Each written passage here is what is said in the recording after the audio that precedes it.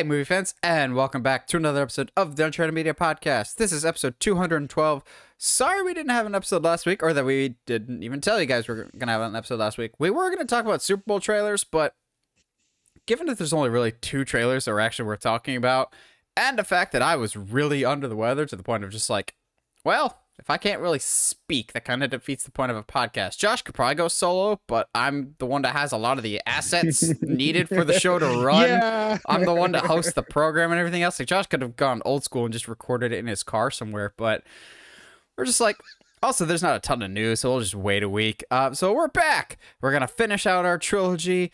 We're going to talk about more movies that we've been alive for, the best movies of the 2010s, which honestly, of all the decades we've talked about so far, this is the most stacked one yet, I think. The 2010s. Holy cow. The way I was looking at it was the 90s was very much the nostalgia era of like movies. Yeah. We were born in this era. The 2000s was also very much a nostalgia era of the 90s were, we remember them a lot when we were kids, but the 2000s ones, we could actively remember seeing them the first time. Whereas the 2010s, it's nostalgia for a different reason of we were becoming adults and we were becoming film fans of our own. So a lot of these I just have really core memories of because of college or just the stuff of like, oh, my memories are so vivid for very specific movies. So I'm looking forward to this week. But Josh, please tell me you're having a better week than I am right now.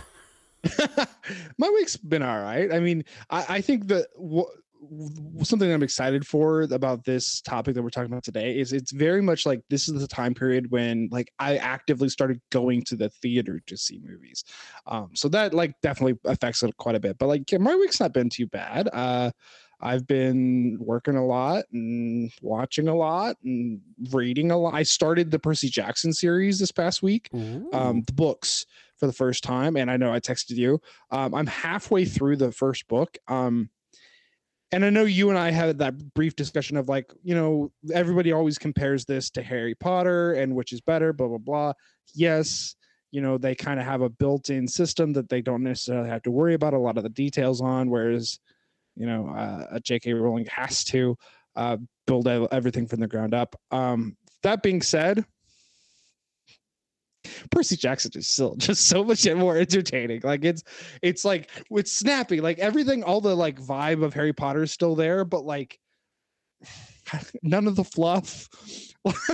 Like unlike J.K. Rowling, like the author of the Percy Jackson book doesn't go on for like 3 pages about a storyline that is not even prevalent to the whole book. Like, oh, so you mean like spew? Gosh, the whole, what was it, Chamber of Secrets that has that like almost 4-chapter long sequence about the dragon and then that ends up meaning nothing. Like getting it to Percy and whatnot. Yeah. I thought that was the same dragon that shows up in the last book. They never say that. They never. At least, well, maybe I missed it. Did fans just make that connection? Half the good lore of Harry Potter was created by the fans. Yeah, and not from Twitter. Anyway, but yeah, it's been a fun week. I've done like I've taken to like just relaxing quite a bit more and doing stuff that I enjoy just to enjoy it. I wish I knew what that was like. Yeah, I know, right? So just a brief update on me. I was out of commission all last week. It kind of sucks though. Just like I haven't worked a Saturday in a while. I haven't needed to, but I was worked Saturday last week because one of my coworker friends was doing something else. So I had Tuesday off during the week. Guess who got sick Tuesday on their day off? And so I was just stuck at home and I was kind of just feeling under the weather all of last week. That coupled with the fact that my car broke down and has now broken down twice, and I'm looking at a very nice loan requiring potentially repairs for it. So I'm just like, I'm an adult. But given that I was trapped at home for a while working from home, thankfully I have a job that I can work from home. I just prefer to be in the office. But given that I was working from home, I got to catch up on a lot of stuff because I'm massively behind on watching stuff this year. Y'all think the NFL is scripted? I love those memes. I watched a documentary about a sport that actually is scripted called the NBA. Netflix had this great documentary called Operation Flagrant Foul, which if any kid watched sports in the mid 2000s, you know the name Tim Donaghy very, very well, who is a former NBA, former NBA ref that basically, while he will claim he never bet on games, he was a conduit for others to bet on games. And so basically he would give inside information and get paid anywhere between $2,000 to $5,000 for every game that he called correctly for people. And he called like 75% of the games correctly. But basically he was betting on games that he refed.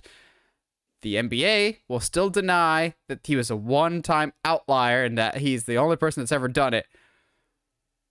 I have never once believed that. And after this documentary, I still don't believe it. I definitely think looking at the way that the league, both NBA and NFL operate, it's just like, we like the TV ratings better if the matchup is this. Or say the game goes 6 games instead of a sweep.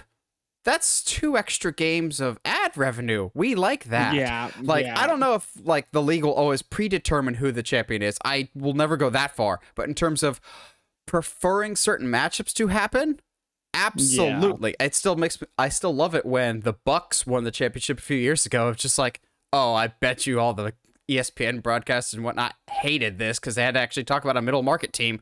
But to the documentary's credit and to the NBA's credit, Tim Donaghy seems like a very sketchy individual to just like the stuff that he's presenting as not necessarily the main character, but as one of the people involved in the whole overall narrative that they're presenting. I never bought him as a reliable narrator a la Joker, so I'm just like, yeah, the league sounds sketchy, but other people sound sketchy in this too, so I don't think we're ever going to get a full picture of this. I said, I was out of commission last Tuesday, which just happened to be Valentine's Day, so I watched My Bloody Valentine. I had actually I had seen the remake in college, and actually I don't mind it. It's got an interesting twist. The twist is more interesting had I now seen the original because they switch up who the killer is in the remake, and I think the remakes works better. This one, they kind of just say it's like a twist ending of who the killer is, but they actually have to like give you flashbacks of like, hey, you remember this character, right? We're going, barely. No, not really. But thanks for the reminder. It's fine. It's a minor slasher, and by that I mean it takes place in a mine in Canada. I hate you. Boo. Boo. It was fine. It was a dumb slasher. I think the new one has better kills, which is weird to say. I watched Ant-Man and the Wasp: Quantumania. Yeah. Posted my review. It's better than Love and Thunder, but that's probably not the biggest ringing endorsement of the movie. Also, again, it doesn't shake the fundamentals of the MCU like we were all kind of promised of. Next time, guys, next time. We're going to get Transformer syndrome here soon. If people are going to stop believing The Boy Who Cried Wolf in terms of quality and just stop going. It was fine, but my more detailed thoughts can be seen in the review, and there's just a lot here. Normally, Marvel, I don't think, miscasts, but I think there's one character in particular that they severely miscast, I think, in this movie, and makes me worried about the future. And also, I'm very worried about the future because the guy that wrote this is the one writing Kang Dynasty, and I'm just going, I don't know if this is the best option writing-wise. And then lastly, because I was stuck at home and I just wanted something to put on for a while, I decided to go back and rewatch the Shudder documentaries In Search of Darkness, which are basically just like 4-hour documentaries looking back at 80s horror. Like the first one, I had heard of a lot of those movies. You get into volume 2, you get a whole bunch of stuff that not even I have heard of, but it's like, jeez. All right, this is cool. This is kind of entertaining of just like picking up a random VHS off a family video shelf and just going, let's check out what this movie is about. That's basically what In Search of Darkness is. It's good. I'm gonna watch the third one. I think that's the final one that they said before they move on to the 90s. It's also like 5.5 hours long, so I'm like, content. I hope to see Creed sometime, but that might be next week. And also kind of depends on the future of my car. Have you been watching anything else, or you've been mainly reading?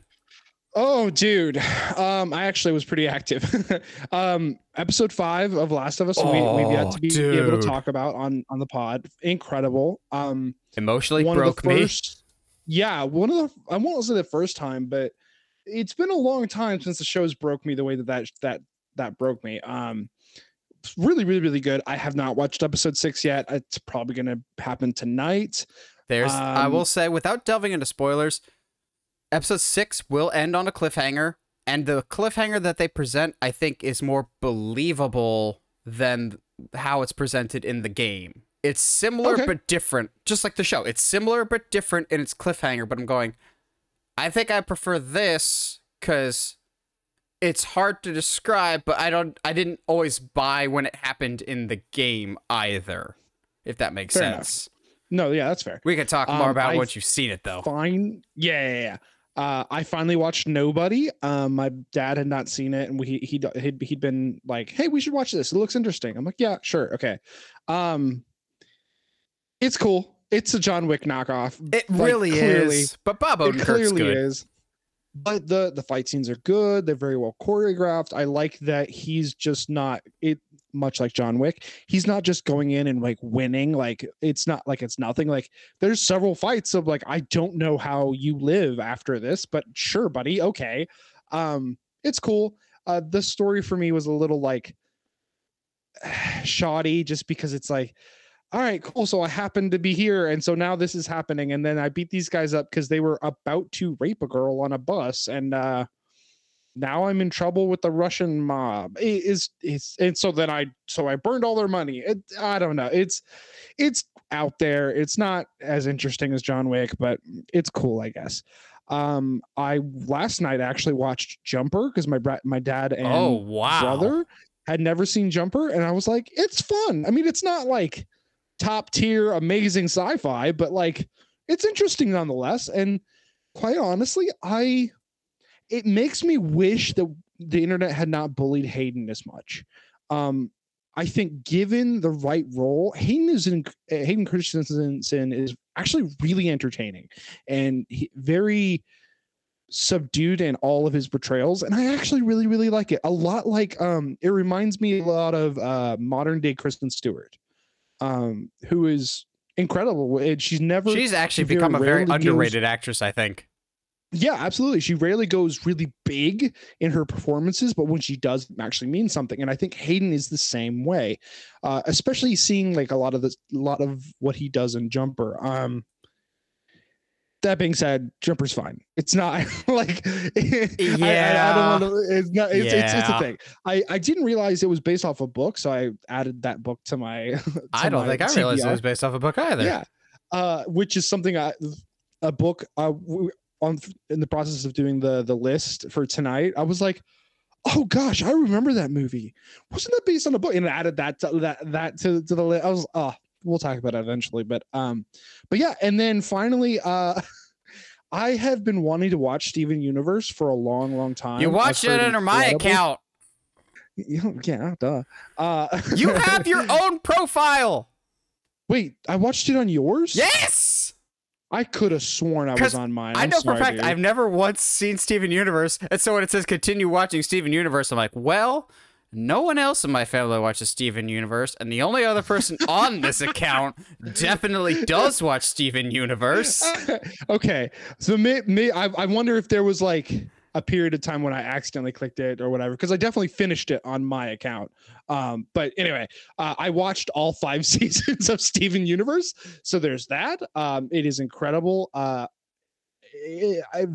don't understand how people look down on animation when literally the last like 15 episodes of Steven Universe, I literally was a sobbing mess through, the whole time, which 15 episodes were like 10, 11 minutes each. So like you can knock out a season in a couple hours easily. But yeah, it's great. I enjoyed it. I am going to watch the movie soon, and then I need to watch the future series. Currently watching through Adventure Time because I've always meant to watch that. So yeah, man, it's been a good time for animation, not gonna lie.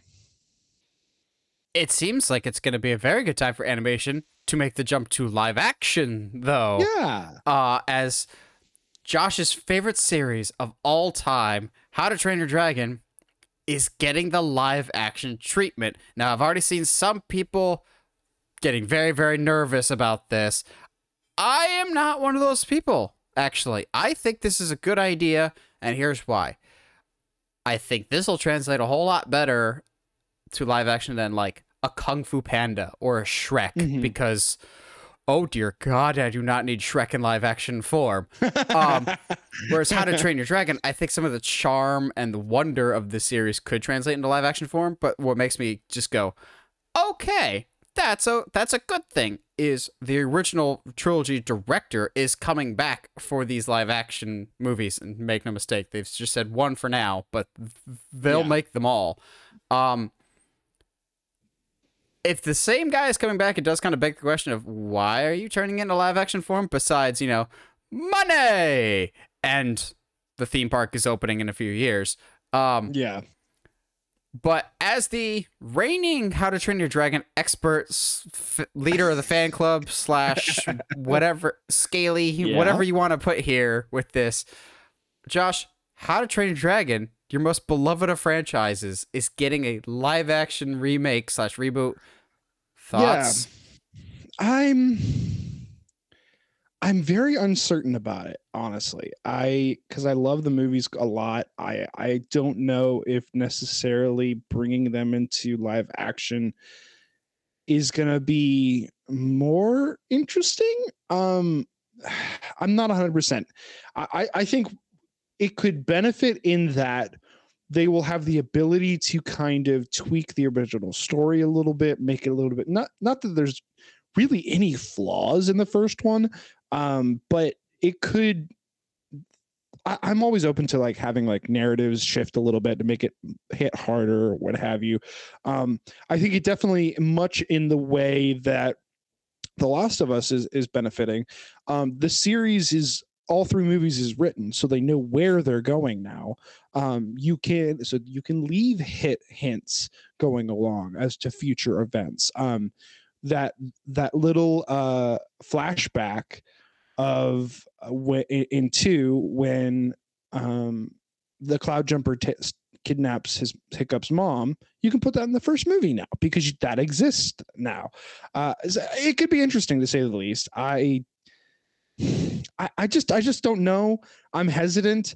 I like that the original director's coming back, but I don't know if it's needed. But I agree with you though. I think of the DreamWorks productions movies that they've made so far, I think this is probably the easiest, less horrifying What? one to do. You mean you don't want a Shark Tale live action with those terrifying Sheesh. faces and just a slap happy Will Smith fish? Also, looking at the cast of Shark Tale, how did you get so many famous people for such a mediocre movie? I do not understand. I think this is a cool idea. My hope though is the first movie can follow the similar story beats of the original movie, but then after that, we kind of just expand the universe more and maybe not follow the trilogy beat for beat, but check in on other parts of the world because they have at least one. I thought they had like multiple spin-off shows on Netflix and whatnot. So it's like one or two. Yeah, I wouldn't be surprised if they're hoping that this live action one makes decent money, but then they could also spin that and do side stories. And I think you could very easily do that. The world of How to Train Your Dragon is very imaginative, visually beautiful. But make no mistake, this is also a synergy move of which would you rather meet, an animated or a live action version when you go to Epic Universe opening in summer of 2025, which, I mean, notice that this movie, this live action version of How to Train Your Dragon, just happens to come out in the year 2025. I'm going, yeah. That branding, y'all better hope this movie's good, just like y'all are really hoping that Mario is good. And I have no doubt that Mario will be. And I think that was also a synergy move. I think this could be really, really interesting. I kind of hope Gerard Butler comes back as the dad in live action form, because he could totally pull that off. Yeah, I can't even begin to think about casting for this. It's just I don't want to say it's easier to cast for an animated stuff, but it might be just because you're not seeing their face, you're not seeing their physical presentation. I haven't seen him in anything. I'm trying to remember if he's still alive, but You know who would be really good for any of these movies? I can't remember specifically what I think he'd be good in. Is that guy from Muppet Treasure Island, Jim. It was like Billy Connolly. Yeah, have Yeah. I mean, Sorry, my brain went straight to Treasure Planet or whatever, and I was like, of course that's it Martin did. Short. What are you talking about? Billy, it could be interesting. Billy Connolly is still alive, but he is 80. Oh yeah. We'll see what happens, man. I am hesitant. So also like something to keep in mind, the fact that it's coming out in 2005. Most animated movies 2025. What did I 2005. did I say 2? Yeah, same thing. It comes out in 2005. It predates even the original animated movie. But like animated movies take like 4 or 5 years to make. So like this has been in the works for a long time. Like I have no doubt that we'll get a trailer by the end of the year, honestly. Like at least a teaser or some images by the end of the year, because it's been in production for so long. And I think this is like I think this could be the first wave of DreamWorks kind of either rebooting or revitalizing some of their more popular franchises. We have heard rumblings of rebooted Shrek or a continuation of Shrek forever, even before Puss in Boots: The Last Wish. We heard that either it was Shrek 5 or a rebooted version of Shrek, to the point of we totally have not seen, in massive air quotes, we totally have not seen the leaked looks of what the new Shrek will look like at all that has been floating around various Universal social media accounts. Not at all. So they clearly have plans to revitalize certain things. You got Kung Fu Panda 4 on the horizon. So excited for that. So stoked. So Universal does own DreamWorks. They're not planning on slowing down anytime soon, and they might just be looking for new ways to tell the stories. I think they're just like, How to Train Your Dragon ended in such a perfect way in the animated form. We think it could translate well to live action form, and I kind of hope that's what it is, but it also could just be money, as you know. Yeah, their contemporaries down the street also are very much looking into the money side of things. Yeah, and I think if anything, we do need more live action fantasy type films. And so like for that aspect, yeah, absolutely, let's do it. Why not? Moving on to our next topic. I'm calm for now, but it's been quite a few episodes since I've, just completely blown a gasket and blown a blood vessel. So here we go. But first, let's talk about some positives, because I think there is some logical and rational decisions that are being made here. Frozen and Zootopia are both getting sequels. I'll be honest, both of those make sense to me. I'm not the biggest Frozen fan in the world. I do not enjoy the first Frozen. I didn't even bother with Frozen 2, but that made Disney a lot of money. And for the most part, they're very well received movies. They're just not for me. Zootopia, very clever and original, inventive universe. I can absolutely see more sequels for that. So we're getting more Zootopia. It also makes me go, didn't we just get a TV show of that recently? I don't think so. But both Zootopia and Frozen, I was more just surprised that it took them this long to announce sequels, because Frozen is genuinely the cash cow, in which case they have sacrificed some of their own movies to sustain that cow. Big Hero 6. Not that I'm bitter at all that Frozen completely overshadowed and ruined the reputation of Big Hero 6, because Disney poured all of its marketing into one movie instead. Yeah. Which, quick side tangent, speaking of marketing, where's the marketing for Shazam? That movie comes out in 3.5 weeks. Yep. James Gunn we've gotten trailers. James Gunn is clearly keeping Shazam in this universe. But then, okay. Yeah. There's 2 reasons we're talking about this news topic, people. 1, the very first video that was ever done on this YouTube channel, back when it was Movie Guy 17, was me breaking down the announcement that Toy Story 4 was in production, and then that took years and years and years and years for that movie to come out, because Toy Story 4, as we'll get into in a little bit here, had a lot of production problems. But now, reason number 2 why we talk about this, Toy Story is one of my most sacred and beloved film franchises of all time. The first one is still one of, if not my favorite movie of all time, because of how important it is to me. That being said, we are getting Toy Story 5. And I'm not happy, Bob. I'm not happy. Not happy.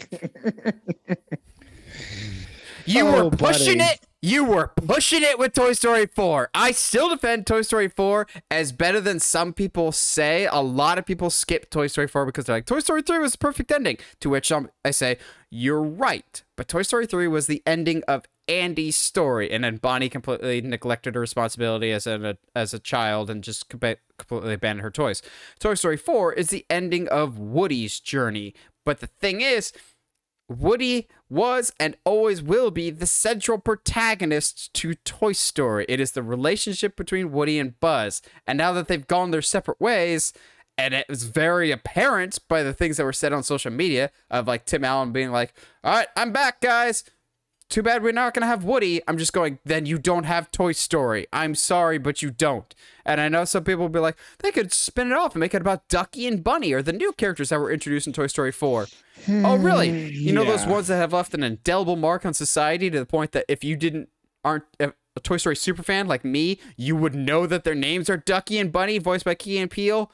There weren't memorable characters in Toy Story 4. Toy Story 4 is fine, but it is the weakest. Toy Story 4 had a lot of production problems because they couldn't get the story right. They kept revising it over and over and over again, trying to find reasons to justify why the movie was happening. At the end of the day, you still did not give a clear reason why you made Toy Story 4 other than Toy Story 3 was the highest grossing animated movie of all time for a while there until I believe Frozen overtook it. But then you made Toy Story 4 and it was fine. It is an epilogue to a story that was already done. Mm-hmm. Now that you have the epilogue written, you can't Harry Potter and the Cursed Child this. There is no story here. And I know I've seen some people that are more positive than me. Bless your heart. That's just not me right now. They're just going, well, no Toy Story sequel was ever actually asked for, but it just happened and all of them have been great. Well, let's look at this. Toy Story 2 was originally supposed to be a direct-to-DVD movie that almost got deleted from Pixar's hard drives because of some idiotic mistake. Thankfully, somebody had a backup copy, but it was never actually supposed to be a big sequel. It was supposed to be direct-to-DVD, and then they're like, oh, this is pretty good. Then it took them almost 10 years to make Toy Story 3 because they didn't want to ruin that legacy. Then you get Toy Story 4, and a crack started to show a little bit, and then flash back to last year. You get Lightyear, which divided critics and audiences, put all the behind-the-scenes stuff behind it. People just had issues with the story because they're going, Lightyear, cool. Where's everyone else from the Toy Story universe? To the point of you had Pete Docter, who's like the head of Pixar now, come out and go, yeah, maybe we asked too much of our audience. No, maybe just tell better stories, but also not confusing because there's so many leaps of logic that you have to make with Lightyear. Toy Story 5 should not happen, and it's blatantly Disney going, oh, we've screwed up our animation department so bad that they don't make money anymore because Chapek ruined the legacy that is the thing that created the company. You know, Disney was founded on animation. Wow, what a novel concept. It's almost like Disney celebrating 100 years as a company this year. Wow, what was that built off the back of? Animation! But you've ruined that department because you've either put your movies directly on Disney Plus the same day as you release them in theaters. Heaven forbid they even get to theaters. So you've already ruined the hard work the animators put in because you've broken it so badly. You have to go back to the well to the proven properties, your Toy Stories, your Frozen, and Zootopia made pretty decent money. Leave this thing alone. It deserves to stay dead. Leave the memories alone. Don't, I'll have more to say, but I've gone long enough, Josh. I'll circle back to my thoughts. Please hold the sanity bag in this relationship right now. Which is funny because I'm like the least sane of the two of us. But when I get riled up, I'm the more riled up of us. That's fair. Frozen is fine. I can see some stories there that could be interesting. like what would happen if oh geez, I forget their names all the time, but Anna Kendrick's character and her Anna? husband, Anna, yes, wow, yeah, dude, Kristoff?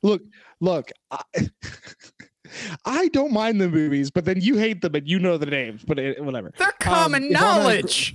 yeah, if The Anna and Olaf Kristoff is the name of the end up snowman having- too.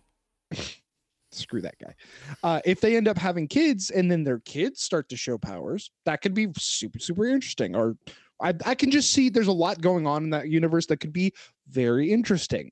Same thing with Zootopia. It was definitely a unique film, igniting furries everywhere. Bring back Shakira. Shakira. So good. I enjoyed the first one quite a bit. The story was interesting and unique. I love a good mystery. There definitely wasn't enough clues along the way to really necessarily to make it where, oh yeah, like you can figure this out on your own. Like that's not the case. I would love to see what they do with a sequel for Zootopia.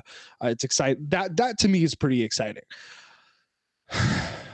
Toy Story 5 is going to happen whether we yell about it or not. I Watch me. I can yell pretty loud. Yeah, well, I know. I'm sure. And you're in Florida, so I'm sure they'll hear you. But no, Disney doesn't listen to fans anymore. Yeah, well, the biggest thing I can see is I'm hoping that, and I haven't been paying attention to a lot of the side media for this after the announcement. I was too irritated with the announcement to look into anything else.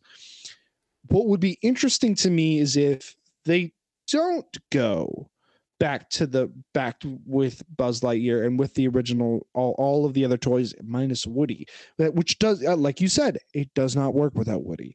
Woody is the heart of this of that original trilogy. So the only way I can see this, becoming interesting again is if it is a new Toy Story. They just do Toy Story 5. Put it in, like, hey, this is a fifth Toy Story, but it's not necessarily the ones that we know, but it's a new kid, a new batch of characters. Give a new generation a chance to grow up with some characters. If you do a trilogy with just those, I'm fine returning to this well if it's something completely new. If it's not going back to, all right, let's bring Buzz back. All right, well, everybody's going to be here except for Woody, which doesn't work to me. That's the only way I can see this working, at least in this particular moment, is that if they, I'm like, not even with Bonnie. I'm not even like, don't bring anybody back. Don't bring Bonnie back. She's the worst. Bonnie is tough. I think Bonnie was always going to be a tough character for us to get behind because we meet her in 3.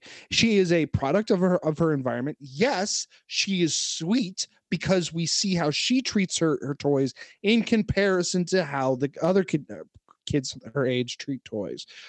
But that doesn't make her in of herself an interesting character. I would be intrigued to see something new, and if it ends up just being called Toy Story 5, and then we just have a new story and new characters, I'm kind of fine with that. Ugh, keep it in my stand. But like, I don't think going back to doing a Toy Story 5 and then trying to go back to the well and try to force it to work is the way to go. The only thing that I can think of off the top of my head, I still don't love this idea, primarily because of what the previous movie was doing with this character. But now that Woody is gone, Woody was always the established locker room leader, so to speak. He was the one that the other toys looked up to, they respected. He was the one that did Mr. Spell's safety chat or whatever else. Like, the toys looked up to him. Now that he's gone, and they were totally fine with him leaving with Bo Peep, I would be very much interested, and again, I don't know if even I'm sold on this, if Buzz has to step into that role now, a role that he's not ever really been before. He's always been okay with being the supporting guy to the guy that's in charge of everything. The only way I'm just like, I don't know if I buy that is Toy Story 4 kind of turned Buzz into an idiot.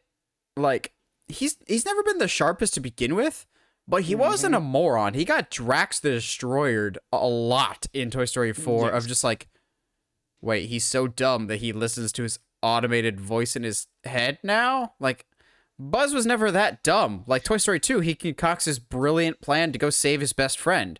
If somehow there's a new toy that comes into the fold, a la Forky, so to speak, that Buzz has to take under his wing, so to speak, and lead the group in a new direction, and just feeling this inferiority of, I had this great mentor in my life, why can't I be like them? And then somehow you can get some of the older characters like, see, it's tricky though, because you don't have the voice actor that voiced him anymore that's still alive, but Mr. Potato Head, voiced by Don Rickles, who was always the most grumpy and curmudgeon, if he could pull him aside and just be like, hey, we all loved Woody, but Woody messed some stuff up a lot. He tried to kill you at one point. He tried to kill you. You've never tried to hurt any of us. We trust you. I think that could be really interesting. That being said, like I said, they turned Buzz into an idiot in the last one. I don't know if I necessarily love that. But again, it's all about Woody and Buzz. That's what these movies are about. And the fact that one of them has gone away, and also, like, it wasn't as emotionally stirring as I was kind of hoping for Toy Story 4 when they do say their goodbyes. Yeah, no, I agree. And so that's fine. If there is some story thread for some reason you decide to keep Buzz on the not so smart side of things, cool. He already has another cowboy in his life. Jesse's right there. They can just be parents to the next generation of toys. Like it feels so simple, and I'm not a fan of them doing another Toy Story, but if you work on it, I'm sure there is an interesting story there, but we'll just have to see.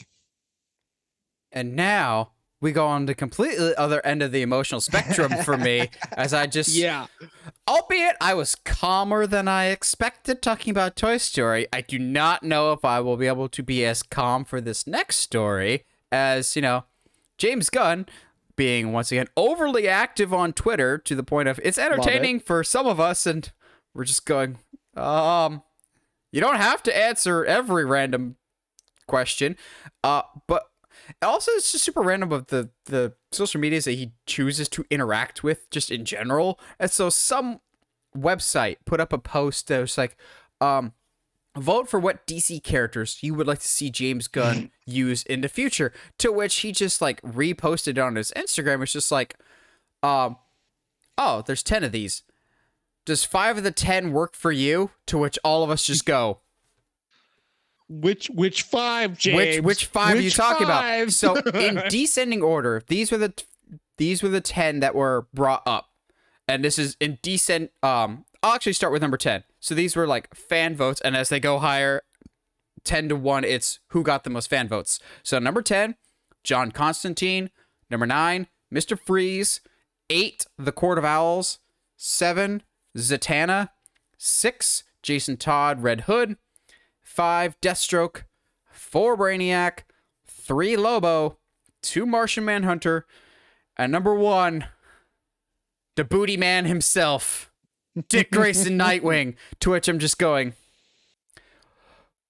I'll just ask this calmly and nicely one time, James Gunn, then I'll leave you alone. Which 5? Which 5 are you talking about? It better be you're casting 5 Nightwings in this universe and no one else. We just casted 5 Dick Graysons from different universes. We're making up for lost time here. We're going to have one in a Disco Nightwing suit. We're going to have one in the New 52 suit. We're going to have one leading the Teen Titans. No, let's be sensible here. We're just going to have one Nightwing that shows up in every movie going forward until the end of the DC universe.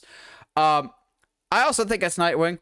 1, because it's me and I have to think that. But 2, I couldn't find it in my research now that I was, looking for it. But someone else put up a separate poll with 8 characters. And James Gunn responded to that and said, how about we use 4 of the 8? And the only character that had any crossover from the list that I just mentioned was Nightwing. So I'm going, so the crossover potential is pretty strong here. Yeah. But just taking the greatest comic book character of all time, not named Spider-Man, off this consideration, because I think that's a pretty safe bet. I think if he is just serious for now, about 5 out of these 10 people will be showing up in the DC soon. I think it's got to be Dick Grayson, Lobo, Brainiac, Deathstroke, and Jason. Here's why. I think Jason and Dick Grayson will both show up in Brave and the Bold. Yep. I could see Deathstroke showing up in Brave and the Bold because Damian, Batman, and the rest of the Bat family, especially if we're going with that storyline of introducing Damian, Deathstroke has definitely played a part in that quite often. Yeah, just a little bit. Just once or twice. I think Brainiac is a no-brainer that could potentially... No, he's an all-brainer. He seems like a shoo-in to me to be in the Supergirl movie, or at least have some form of a connection to either Superman Legacy or the upcoming Supergirl movie. That just makes sense. And the other one, the worst-kept secret in DC right now, Jason Momoa potentially leaving the role of Aquaman and moving on to becoming Lobo instead. I actually think that's the main reason why Lobo got as many votes as he did in this poll here. Oh, yeah. But I think the rest of these, I think, are on the table at some point. Martian Manhunter makes sense, but given that we just saw him fairly recently in Zack Snyder's Justice League, I don't know if he would be a frontrunner. Zatanna and John Constantine, I give about the same amount of odds here. I think both of them could potentially show up in that Swamp Thing movie. I was going to say Constantine and Swamp Thing. I actually think the least likely of these are Mr. Freeze and the Court of Owls, and the only reason I say they're the least likely is any, like, Batman enemy, I think might still be on the table for Matt Reeves' universe. So, like, Mr. Freeze, Matt Reeves has said so many times that he loves the character Mr. Freeze and would be open to using the character at some point in his movies. And Josh and I have been banging the drum that Court of Owls should show up at some point in the Matt Reeves Batman universe as well. So I think both of those could potentially be in a Batman movie, but I think they're better suited for the Reeves stuff for right now, depending on what he's doing. Who do you think James Gunn is referring to when he's talking about the 5 out of the 10? I mean, yeah, I think that's the solid 5. I think Nightwing and Jason are a shoo-in. I don't think that would be hard to... I don't think we're stretching very far on that one. What will be interesting is if Lobo is not... I can't see Lobo showing up in the first phase. I just can't. He's a decent character, but I don't see it being like the stories that he's going to be telling being stories that would include Lobo. We'll see. I'm not 100% sure because we are kind of all over the place right now when it comes to the DCU for the better, in my opinion. I think the only reason Constantine is as low as it is it's not very clear as if the sequel with Keanu Reeves is greenlit or not. I've seen like some people saying that the script is written and stuff like that, but like it's never from a credible source, so I don't know. We will see, but I think Nightwing easily is, and Nightwing and Deathstroke are just easy. I don't see that being that far of a stretch for them to show up in in Brave and the Bold. And I'm almost like not 100% sure, but I'm pretty sure Brainiac, he's already said Brainiac is in the comic of was it Woman of Tomorrow? Something along those lines, yeah. Yeah, so I feel like he's kind of technically already confirmed Brainiac is going to be a thing, but like we will absolutely see. Brainiac just makes sense. Yeah. Now the real question is, I mean this half joking, half serious to motivate myself. What comes out first? Nightwing appearing in The Brave and the Bold, or me actually getting off my lazy butt and finally finishing Nightwing 2's script? I was making good progress, dang it, and then life happened. I'm determined that thing is coming out this year, though. And then it could tie in synergistically with the release of Brave and the Bold at some point, or some form of casting news. Yeah, I think he's the front runner, just because even right when he took over, he put that fan poll out of what DC character do the fans want to see the most. And Nightwing, unfortunately, came in second in that poll because not enough people are smart enough to vote for the right person. Thankfully, though, the person that did win the poll, Booster Gold, got a TV show. So, you took away a Nightwing show for me, people, because that's clearly the correlation that needs to be made here of whoever won that fan vote got the TV show. Clearly.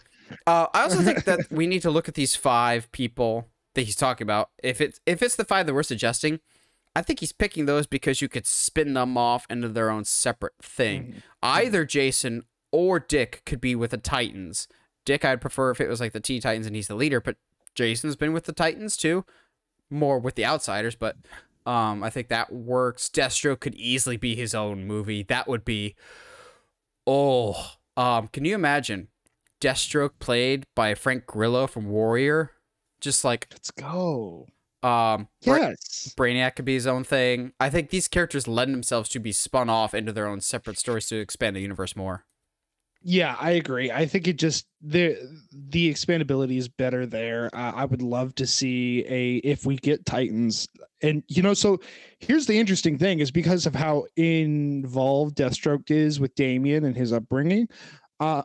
If they bring Damian into the Teen Titans, it almost feels like a go ahead for having their first major villain be Deathstroke. It'd be like having the old Teen Titans show again. Except they can actually use the name Deathstroke and not just Slade because it's a children's show. Yes. Yeah. It'll be interesting to say the least. I think you and I are very much more positive and looking forward to this universe that he's building. Yeah, I just like seeing what James is doing, honestly.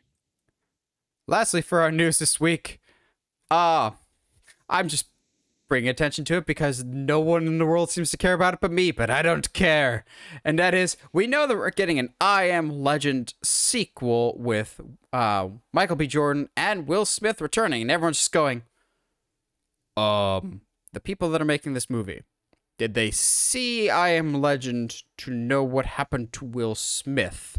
He kind of goes boom boom at the end of that, and I have always hated the ending to I Am Legend. Well, call it learning from their mistakes, but more than likely realizing, we make more money when Will Smith's in our movie. Oh, wait, that was a few years ago, not nowadays. We're going to find a way to bring him back from the dead. Oh, wait, there's an easy way to do that? So apparently what they're going to be doing for the I Am Legend sequel is they're going to be canonizing the alternate ending for I Am Legend, in which case he survives. I like that because I always prefer the alternate ending. That being said, oh boy, this is going to be a tough sell for the general audience because a fraction of the people that watched I Am Legend even know that an alternate ending exists. So to sell this to general audiences is going to be a tall task, I think. Well, also, I can't remember if we talked about it when we first talked about this news topic, but I Am Legend, I don't think is a brand as much as they think it is. Like, it was that was a pretty decent movie in 2007. Oh yeah, look, there's that Batman vs. Superman Easter egg. That's interesting in the background there. I don't think I Am Legend has the legacy that they think it does of, like, there's other Will Smith movies that do have a legacy. People still watch Independence Day. People still watch Hitch to this day.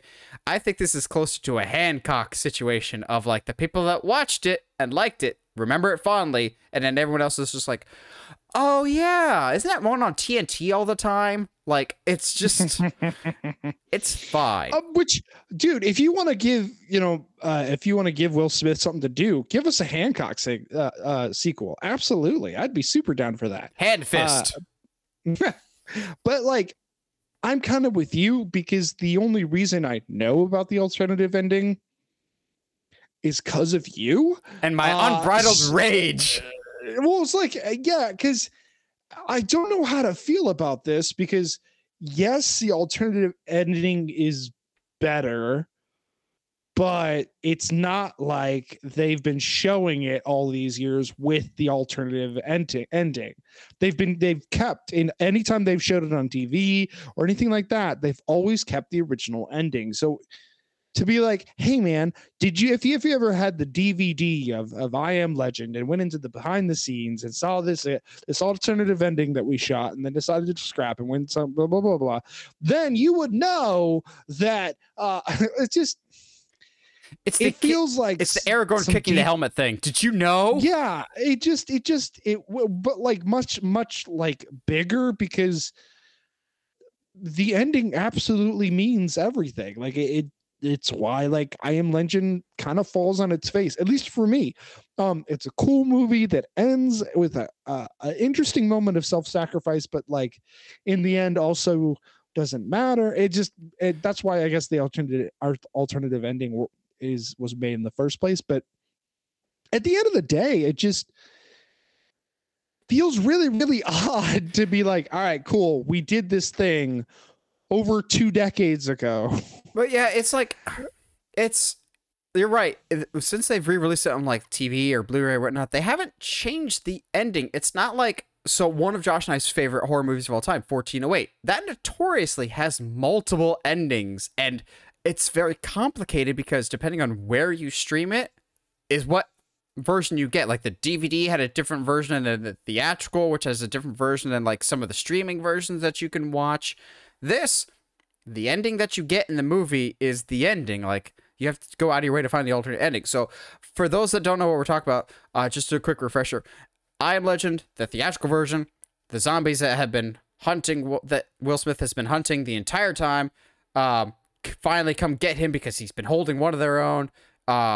So there's a woman and her kid that potentially could be the cure, Ellie, that could save the universe. So Will Smith sacrifices himself so that the woman and their kid could escape to an enclosure that actually has like surviving members. But in the original story and in the alternate ending, the zombies come because Will Smith took one of their own and was doing experiments on them. To them, he is the monster in the dark. He is the boogeyman. And he realizes that humans are not the dominant species anymore. They are the hunters. They are the monsters now. And the mutated beings just want to be left alone. It's powerful. He gives them back the person that he was experimenting on, realizing that he's the bad thing in the whole world, and the world has left him behind, and we've moved on to the next stage of evolution, and he has to come to grips with that's the world he now lives in. That's way more powerful than Smith go boom boom like career. I just don't. I would like to think that they're just like, oh yeah, we finally realized the error of our ways. No, it's we want Michael B. Jordan and Will Smith to be in a movie together, and Will Smith refuses to be in Independence Day. So, I Am Legend, I guess. I appreciate that they're going with this ending, but at the same time, you're gonna confuse people, except for those, like, diehard sweaties like me that don't really pay attention, I think. Yeah, it's definitely like... It's like if they went to make a sequel for the sequel trilogy of Star Wars and was like, cool. So we're going to do another one, but in this version of our story, Ben is not the one that dies. But like, it's like, okay, cool, but like that's not what the movie said. So like, what's your point? Like, it just doesn't make sense. It's cool. I think they might be underestimating the star power that is Michael B. Jordan. But yeah, studio's going to make decisions, so I guess go for it. So, as per usual, we have the Uncharted Media shop at TeePublic. Go and support the show there. Go get your Uncharted Media mug, t-shirt, hoodies, whatever you want with the Uncharted Media logos or tinfoil hat theory or other retro designs that we've got. Go support the show in that way. And as always, subscribe to us wherever you get your podcasts, or share us. Help us get to 1,000 subscribers. Share us on YouTube. Now, let's get to probably one of the biggest decades for movie for Josh and I, just because, like we said at the beginning of the show, the 90s and the 2000s are very much more the childhood nostalgia. The 90s is what we were born into, so we remember watching them as kids. The 2000s was stuff that we actually could remember seeing in theaters and have more conscious memories of it. Whereas the 2010s is much more of the coming into our own as film fans. A lot of these, I remember specific details about where and when I saw these. I'll just remember more vividly, but also just as we've gone through this retrospective, I don't even think it's debatable. The 2010s, of the 3 decades that we've looked at so far, the 2010s is absolutely the strongest. I know some people are just it's the era of the genre, like superhero movie takeover. It's only dominated by blockbusters. Superheroes dominated everything. I have one superhero movie. That is it. Everything else, yeah, I think it's the same. I think there's a brilliant variety of things that came out in the 2010s. It was a great decade for horror, great decade for animation. It was just a really good decade for film that honestly I see the 2020s having a hard time living up to. Granted, 2 of those years were kind of caught in the darkness. Well, yeah, and there's also the argument to be said that like a lot of what we're talking about are movies that went to theaters, and a lot of fantastic movies of the last 2 years just didn't go to theaters for obvious reasons. So that'll be tough if we if we're still doing this in what's 7 years? Yeah, if we're still doing this in 7 years and we do a retrospective, we need to have 1,000 subscribers by then. I would hope so. But like if we do a retrospective, obviously the criteria is going to change because the landscape will change quite a bit. But yeah, the 2010s, like this was definitely where I started having memories of like, okay, cool. So I saw this movie with this person at this time of the year. I remember where I was when I saw it and stuff like that. This is where I start to, I think, really enjoy like going to the movies and seeing movies as well. Yeah, so we might have a few more anecdotes than usual. We'll try and keep them brief, but we'll have more stories to tell you guys as we're going through. So, kicking us off, the 2010s, and when we were making this list, 2010s, naturally, because it's the first year, was the first year that I'm looking at this going, oh no, this is going to be harder than I thought. And again, this is best movie, not favorite movies. But in our honorable mentions, we have a little bit of everything, best and favorite, because, there's going to be some that you're going to go, really? Going, yes, it's my list for honorable mentions at least. But 2010, you get movies like The Book of Eli, the remake of The Crazies, How to Train Your Dragon. The Crazies was so good. The Crazies is so underrated. One of my favorite zombie movies of all time. So good. And one of my favorite documentaries of all time in 2010, Waking Sleeping Beauty. It's a history of Disney's animation department, but it's all B-roll that they themselves shot. It's so good. I think it's on Disney Plus. Look it up, guys. It's so good. Kick-Ass, the Karate Kid remake, which y'all can hate me. The Karate Kid remake is one of the best remakes ever made, and actually adds much more emotional weight to the characters. The supremely underappreciated Predators with Adrian Brody. I love Predators. The movie. The Other Guys, The Town, Ben Affleck's The Town. Dude, gosh, what a legendary, such a legendary movie. Oh my goodness. One of my favorite movie lines of all time. I can't tell you who or why, but we gotta hurt some people. Whose car are we taking? Yeah, whose car are we taking? You can't ask me where we're going. You can't ask me what we're doing, and afterwards we can never talk about it ever again. We going to Dunkin'. We going to Dunkin'. Gosh, it's so good, so good. But then you get The Social Network, Red, which honestly is one of my favorite Bruce Willis movies. I love Red. It's good. It's a lot of fun. Megamind, one of the best Disney animated movies within the past few years. Not Frozen. Tangled. Tangled is a masterpiece, and I will not hear any slander about Tangled. I'm gonna put my foot down here. Tangled is the best Disney princess movie of all time, and I'm gonna say that. I do not care. It is my. I don't have enough. I don't have enough like gusto to debate you because No, I'm just no, like, no. Yeah. some people be like It's- Mulan, but then you get that whole argument of why is Mulan considered a Disney princess? She's not. She marries a general who is no form of royalty, but even then she marries into it's weird. And then lastly, for my but, like, honorable Tangled mentions, is the best. Tangled's it's only gotten better with age. Like the 4K on Disney Plus, it looks so good. And then lastly, for my honorable mention, The Fighter, very good movie. The Fighter's I'm excellent. surprised you didn't talk about A-Team or Prince of Persia. I thought 18 was 2011. No, dude, it's happening again. It's happening again. I have it on. I had it logged. Oh, it is 2010. Yep. Scrap everything I said. A-Team is the best movie of the year. It's the best movie of 2010. I love A-Team so much. Good.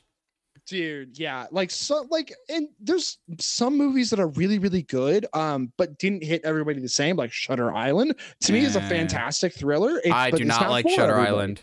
Legend of the Guardians, the Owls of Ga'Hoole, awesome. One of my favorite movies growing up. Of course it was. And Tucker and Dale versus Evil. What? It's 2010. Scratch it. It's not A-Team. It's nothing else. It is Tucker and Dale versus Evil. I mean, we got, the part 1 of Deathly Hallows. I personally really enjoy the first Despicable Me. I think it's a lot of fun. It's not for everybody. How to Train Your Dragon. Like Inception came out in 2010. Like, come on. Yeah, Inception. One of those movies that just like basically created its own verb, basically. Yeah. Like it's one so of those cool. Those just modern vernacular movies. Well, I think we might end up having the same movie here then. Yeah, I think so too. Which is honestly, I'd be surprised. You want to say it together? A-Team. 3, 2, 1. Toy Story 3. Of course. Yeah. Oh, dude. Because I mean, like for me, 2010, that was the year I graduated. So I have this, like, there's a story here, obviously. I went and saw it with my mom in theaters. The first time I ever watched it was in the theaters with my mom for the first time, and it was like a week before I graduated. So like it was our final, like it was our saying goodbye to Andy, but also like my mom and I sharing a mode of like saying goodbye to like my teen years as well, which is cool. But that's not why it's the best. It is genuinely. I will say, give some of the other movies in that year some credit. It is not because I think there's not. This is so hard because 2010 is so stinking stacked. But Toy Story 3 hits all of the notes, and I think especially doing these decade retrospectives, I think it collects that fantastic, incredible movie with great story, great animation, and fantastic emotional moments, but also is incredibly culturally relevant. It was a big social event because so many of us grew up with that movie. So I think it hits it on like almost every factor you could come up with for movies. I have said many times on this podcast, Toy Story was my first movie in theaters ever. It started us on the path that we're on here. So you can either thank or curse Toy Story for what you're listening to today. So we get to Toy Story 3. And I remember first discovering about Toy Story 3 because they re-released Toy Story 1 and Toy Story 2 in theaters as a double header, which I thought was super, super cool. So I saw some of my high school friends, and at the beginning of that, they showed a trailer for Toy Story 3, and I'm just going, oh no, you going to ruin it. And then I come out of Toy Story 3, everyone in the theater is just bawling their eyes out because it's so perfect and so well done. But excluding one of the greatest film endings of all time, you get this great humor of Mr. Potato Head as a tortilla shell. Honestly, one of the greatest / worst villains of all time with Lotso Huggenbear, who smells like strawberries. He's just... And then all of the scenes with Barbie and Ken are fantastic. Which I didn't even realize that it was Michael Keaton until many years later. I'm just like, really? Huh? Okay.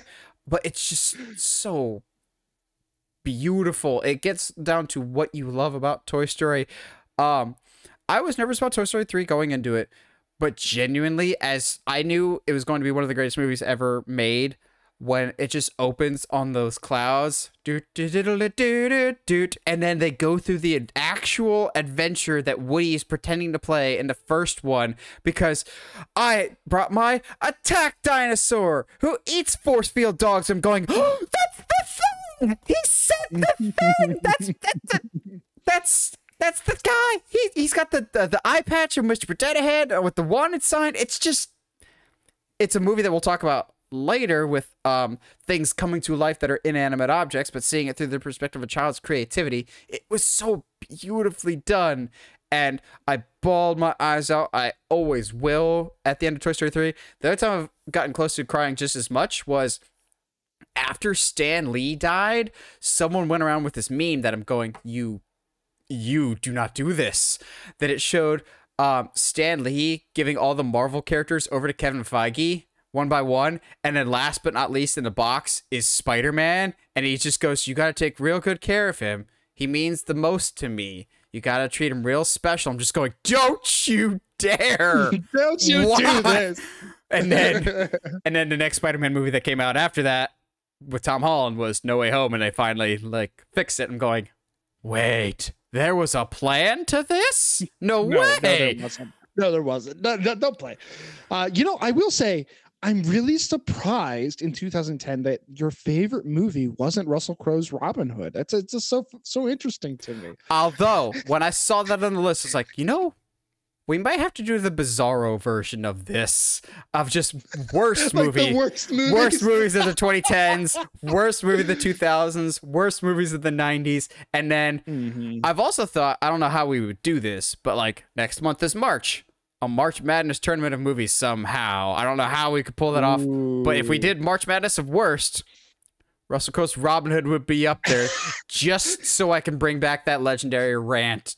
It was cool, yeah. Just because. It's probably the most I've heard you yell about a movie. Again, it's my version of the hallelujah, holy crap, where's the Tylenol for Christmas Vacation, of just losing it and just having that one vein like an anime character just right above my temple. But you said 2010 was stacked. I'd make the case 2011 was even more stacked. 2011. Oh, yeah. Okay, 2011, honestly, every year not called 2013 is absolutely stacked this year. And even then, 2013 is no slouch. But 2011, for our honorable mentions, again, these are movies that we like, not necessarily the best, but we always talk about the best. We say the best for last. Drive Angry in 2011. Drive Angry is so good. Yeah. Drive Angry is so much fun. It's so dumb. It's such a crap fest. I love it. It's intentionally a crap fest, though, so it makes it good. Drive Angry. The Adjustment Bureau. Way too many of you slept on the Adjustment Bureau. It's great. I love the Adjustment Bureau. The first Insidious. The only good Insidious. Scream 4, maybe my favorite of the Scream movies, but you didn't hear that from me. Thor, I will die on the hill that Thor is the most underrated Marvel movie. The first Thor is way better than you want to give it credit for. Kung Fu Panda 2, the best of the Kung Fu Pandas. Gosh, dude, so good. X-Men First Class, saved the franchise until it, killed itself again. Super 8, Deathly Hallows Part 2, my favorite of the Harry Potter movies. The first Captain America, which actually I like more every time I watch it. I didn't like it at first, but the more I watch it, I actually really like it. Rise of the Planet of the Apes. Oh, dude, so good. That new trilogy of Planet of the Apes, I never thought when but I think it was by the time the third one came out, I was like, these are some of my favorite movies. These feel like events for us to go see. They are always consistently good and always consistently getting better. I mean, part of that I think is because Weta was coming in with some of the most incredible visual effects ever made, doing groundbreaking work and stuff like that. But yeah, well, dude, I'm so genuinely mad that Andy Serkis never won or was nominated for Best Actor, because he definitely should have for the work that he put in as Caesar. You get Rise of the Planet of the Apes. What I think might be one of Josh's, in consideration at least, Ryan Gosling's Drive. Oh, yeah. The one that he'll probably be surprised is my honorable mention, Warrior, because, that needs its own jar for this. Warrior was in the top 3, I'll say that. Warrior, Real Steel, vastly underrated. And just because I know Heather will be listening to this. The Footloose remake. Why not? She really likes the Footloose remake. And lastly, for 2011, my favorite of the Mission Impossible movies, Mission Impossible Ghost Protocol, aka the one where he's on the side of a tall building. Well, isn't Ghost Protocol is the one where it starts the most recent trilogy of ones of like where like the quality went vastly up. Yes, 4 is where it really kicks up a new gear. Yeah, Ghost Protocol is the one where I started actually enjoying Mission Impossible movies. 4 was my first one in theaters.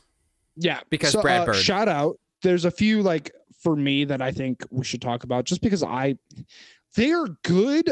They just don't, I think, get the recognition they deserve. It's a small movie called In Time by Justin Timberlake. I personally enjoyed it mainly because I like the concept a lot. Great premise. I think wasted opportunity though.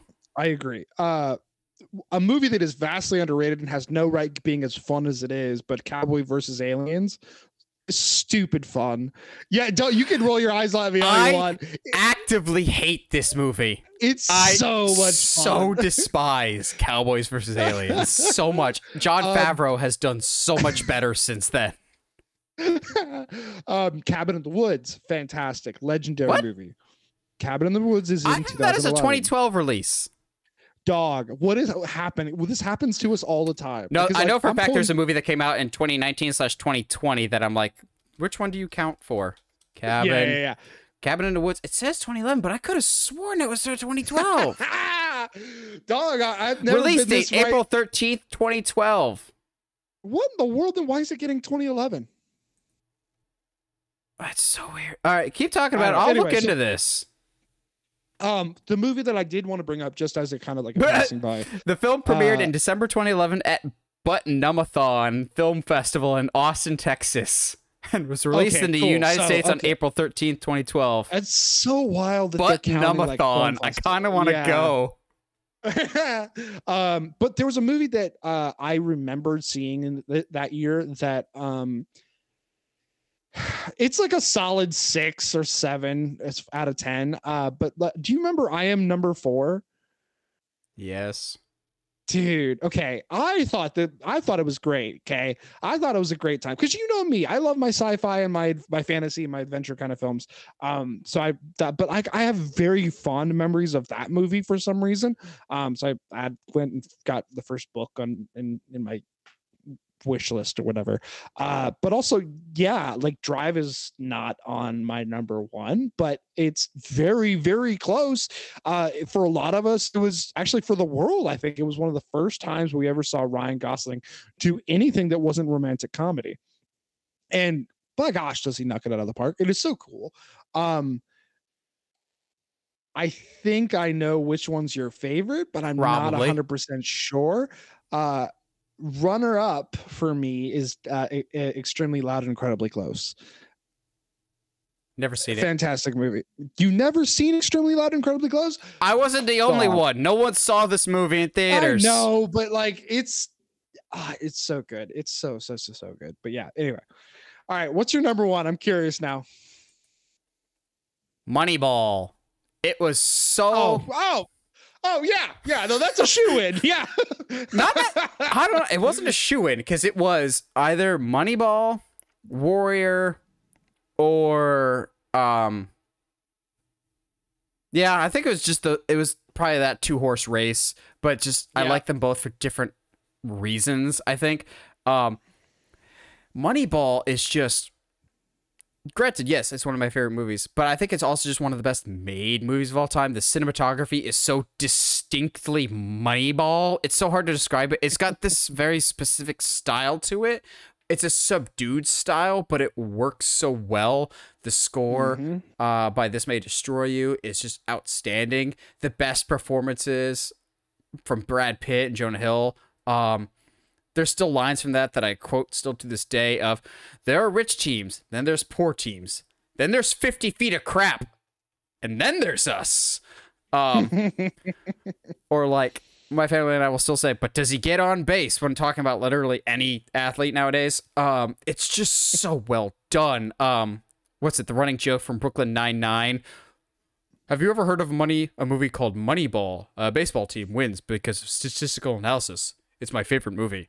And like, it's just Look at the numbers. Yeah. It's so beautiful. It really is, though. They make numbers interesting. The performances are excellent. It's not. I love that for a sports movie, there's next to no actual sporting happening. It's all the mundane, boring crap that we do day to day that makes the difference on the field. I love that the big quote unquote training montage that you see in every cliched sports movie is them sitting in a dark, dank room looking at old tape and video and literally game planning as opposed to working out, of just going, that is actual game planning as opposed to the big sexy montage like Rocky style. I'm like, that is life more than Rocky is life, although Balboa is life. Moneyball is just so expertly done. You get so many characters in this that still somehow get their own arcs. You get Billy Beane has his own arc. Jonah Hill's character has his own arc. Chris Pratt, David Justice's character, they both, even though they're supporting characters, they have fully resolved arcs. The manager, everyone somehow gets an arc. It's just, although Bobby Kotick is in it, and I don't understand it, the guy that runs EA, I've always thought that was such a weird cameo, but whatever. Moneyball is just, oh, chef's kiss. It's, love it so much. Not just as a baseball fan. I don't think you have to be a baseball fan to enjoy it. It's just so well made. Well, I mean, it's a good thing then that I went with Warrior then. There we go. Warrior. Yeah, Warrior is my favorite movie of that year. Incredible story of two brothers who end up literally fighting each other in an MMA match. One of the hardest I've cried in a while in a movie. It's good tears though. Grown men tears. Good tears though. Good tears. Like some of the best lines too. Like, dog, like, you know, if you don't win, you don't have a home. Like, oh, come on. Like, Tommy, just give up. Just tap Tommy. Snap. And it's so. And his shoulder is visibly out of socket. Oh, it is the sole reason I was excited when they cast Tom Hardy as Bane. I was like, yes, if this is the Tom Hardy we get, and then we didn't, but that's not the point. Yeah, that look, I was hoping for when he knocks that one guy out, the look in his eye, I'm going, that is Bane, and we did not get that. We got no, a different Bane, Chunky Campbell Soup Bane. Yeah, anyway, don't get me started on Rises. But you'll notice it's nowhere on my list at all. Anyway, yeah, Warrior is fantastic. If you haven't seen it yet, what are you doing with your life? Well, especially like after listening to us, like we literally shoehorn Warrior into almost any discussion. Best animated movies of all time. Warrior. People have animated expressions. Animated? They have animated expressions. They very well. Tommy doesn't. Stop the ship. Oh, dude! Someone I just started a new job, so you know you start building relationships with new coworkers and stuff like that, friendships and stuff. And somebody brought up Warrior, and like in the middle of my shift, I'm like trying not to cry because he brings up that scene. I was like, stop! No! Do we just become best friends? Did we just become best friends? Yup. Yeah.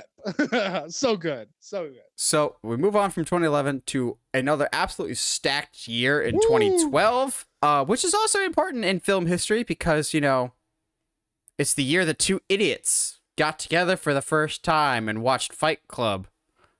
Yay! Which did not come out in 2012. Which oddly enough, like after that semester, I never really talked to Luke again. Like, I'd say hi. He and I were still on good terms. We just never really talked, but he was an important catalyst. But 2012, absolutely stacked year. You get movies like Liam Neeson's The Grey, Chronicle before Josh Trank went off the rails. One of the more underrated horror movies out there, The Woman in Black, is always one of my go-tos when people say, whenever I see Daniel Radcliffe, I just see Harry Potter. I'm like, I get that. But The Woman in Black was the first movie where I didn't see him as Harry Potter, and I saw him as an actor, and still to this day, he's one of my favorite actors, and he picks such varied projects. I love The Woman in Black. I also, spoiler alert, I love that it ends how it ends. It's not your stereotypical horror ending. I'm like, you had the balls to do that. Good for you. And I love that you don't realize what the ending is until it's over. And you're Mhm. like, oh, it's so good. Such a good movie. Genuinely terrifying too. And then you get 21 Jump Street, The Hmm. Cabin in the Woods in 2012, Apparently. which, I mean, because it's a movie podcast, we have to bring this up. Chris Hemsworth was actually cast before Thor came out, but this movie sat on the shelf for so long, and it was due to the success of Thor that they're like, oh, we have a star from that movie. Now you can release it in theaters. Some small budget comic book movie called The Avengers came out in 2012, yeah. which, okay, I still love the first Avengers a lot. But looking at like filmmaking perspective, why does the movie look like a telenovela soap opera? Still to this day, it does not look cinematic at all. It looks No, it doesn't. It looks bizarre to me, and I don't get it. Beasts of the Southern Wild. Yes, I am a man of sophistication every once in a while. Followed very closely behind by The Amazing Spider-Man, because back to reality. Oh, there goes gravity as I talk about Dark Knight Rises as my honorable mention, just because when I was in college, I had this thing called no friends or car. So I hated the weekends, but I would walk to the mall, which Josh knows the mall wasn't really walking distance from our college, but I'd walk there, and I saw Dark Knight Rises like 5 or 6 times in theaters, because at the time I really, really liked it that much, and I was really getting into movies. I still don't think it's that bad, but it's also not as good as I would remember it. One of the best action sequels of all time came out in 2012, The Expendables 2, with the sole reason why it's one of the best. Chuck Norris is in it and tells Chuck Norris jokes. But in reality, one of the best action movies, period, came out in 2012, called Dredd. And it's a shame that Carl Urban still has not been cast as Batman yet. One of the few chick flicks I actually like. Pitch Perfect. Like the first Pitch Perfect. One of Josh and I's favorite comedies that should not be nearly as good as it is, at least to us. Kevin James and Here Comes the Boom. Let's go. Sinister. You know, a pleasant experience for all involved that watched this. Except for, you know, some people's shoulders. Wreck-It Ralph, still one of my favorite, like, actually just traditional Disney animated movies of all time, with a twist that I actually did not see coming. And Skyfall, my first James Bond movie I ever saw in theaters, and I love Skyfall still to this day. Interesting. It's fun because, like, we have generally the same, like, list-ish, but, like, I know that you always leave the best movie out. Yep. So now I'm like, okay, yeah. I'm sophisticated in the 2010s. Apparently. But like some of my favorite movies, like John Carter comes out that year. Moonrise Kingdom. Guilty pleasure. I love Ted. I think Ted is hilarious for some stupid reason. Hunger Games comes out in that year. I enjoy the series. It's not terrible. Some of Jennifer Lawrence's. Back when she tried, because she still tries, but like, so good, incredible. One of my guilty pleasure movies that was way more fun than it needs to be. Abraham Lincoln Vampire Hunter. I forgot that was a thing. That's been so out of sight, out of mind for me. Dude, have you ever seen it? Bits and pieces of it, I think. Dude, watch it. It is stupid fun. It is not. It should not be. It shouldn't be as fun as it is. Django Unchained. Place Between the Pines. One of my favorite. I guess it's a Christmas movie technically. Rise of the Guardians came out that year as well. It's animated movie, fantastic, about how Jack Frost becomes to be whatever. He's super cool. But then also like the cultural event that was Les Miserables. I can never pronounce it right. You want to try that one again? No, let's just call it whatever he says. Hey, yeah, it's Les Mis. It's Les Mis, guys. Wait, you say Les Mis? Les Mis? No, he's on Monday Night Raw.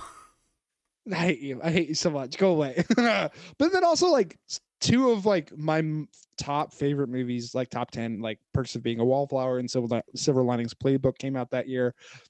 Just like so many great movies. I am very curious. I don't think you'll be surprised when I tell you what my number one is. Is it Amazing Spider-Man? I'm 21 Jump Street. Duh. Really? I love that movie. You kidding me? I mean, it's great, but I just was not expecting that.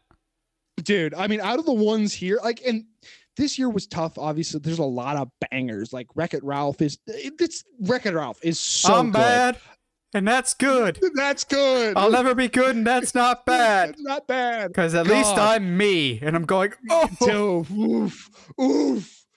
Good night. So good. Woman in Black is easily one of the most underrated Daniel Radcliffe's movies. But like, yeah, 21 Jump Street hits it out of the park. Way to take a older show that was not necessarily funny, turn it into a comedy, but still respect the source material in a way that even Johnny Depp was like, yeah, I want to be a part, but not really a part. So long as you kill me off, it's okay. Yeah. It was, that Johnny Depp thing was, the reveal was so good. I popped so hard. I watched reruns of 21 Jump Street as a kid, and so like when he showed up, I was like, yo, that's wild. And then immediately got shot in the face. Yeah. So you will not see this coming. Ben Affleck's Argo. Really? Okay. You are cultural. I am a man of sophistication sometimes when I want to, that'll get thrown out the window with some of my movies later. Ben Affleck is such a good director. Like, The Town is great. He really is. But I think Argo he won Best Picture for it, despite not getting nominated for Best Director, which I think is the most funny thing in the world of like, wait, did someone get their wires crossed here? But someone once described Argo to me, and I completely agree, Argo is the most tense thriller where not a single gun is fired. And I'm going, yeah, it's so edge of your seat, nerve-wracking, but it's so well done. It's just masterfully acted. Cinematography is brilliant. All the performances. It's such a loaded cast for such bit parts that you forget. Like Bryan Cranston's in that. Yeah. Ben Affleck is excellent in it. I love the line John Goodman gives of just like, so you want to walk around Hollywood pretending you're doing something important when really in reality you're just doing nothing? Yeah. He'll fit right in. Like, it's so good. And also why they go with the name Argo. It's just Argo, F yourself. I'm like, oh, genius. It fits that niche for me of like a really well done thriller mixed with movies about movies and meeting somewhere in the middle. Argo is my jam. And I really hope the rumors that Ben Affleck might be directing Brave and the Bold are true, because I think that would be legitness. Ben Affleck's just a great director. I think he's a better director than he is actor, and he's a phenomenal actor. Well, and him and he's a great writer too. I mean, him and Matt Damon with Good Will Hunting wrote that movie when they were like in their early 20s. Like, gosh, that's so incredible. So yeah, full respect to the man. Absolutely. 2013. Here we go. And here's where we start getting into like the bangers that is the horror genre in the 2010s. Because you get, honestly, one of my favorite remakes ever, The Evil Dead. For the most part. Chadwick Boseman in 42. Not my favorite sports movie, but it's good. My favorite Star Trek movie of all time. I welcome your booze, Trekkie. Star Trek Into Darkness is so much fun, and I love Benedict Cumberbatch's Khan. Bring it on. You can't boo me. I've seen what makes you cheer. Why are you booing me? I'm right. Man of Steel, half a great movie, and then it's paced weird. That's why I say it's half a great movie. And also doesn't know what saturation is. Pacific Rim, which absolutely knows what saturation is and nothing else. It's like he died. Absolutely knows what it is. It went from 50% saturation in Man of Steel to 200% in Pacific Rim. It's still one of the prettiest movies I've ever seen. The Conjuring, Gravity. Like I said, it's not my boat to float, but Frozen. Saving Mr. Banks, a criminally underrated Disney movie that I'm still actually surprised that they show Walt Disney smoking in the movie and a parent dealing with alcoholism. Wow. And Secret Life of Walter Mitty, probably Josh's top pick of the year. It is not my top pick of the year, but that's because also like I've tried to 2013 is hard for me, right? Because I Like mean, The you have Rock. the cultural phenomenon that was Captain Phillips that made everybody and their Oh mom yeah.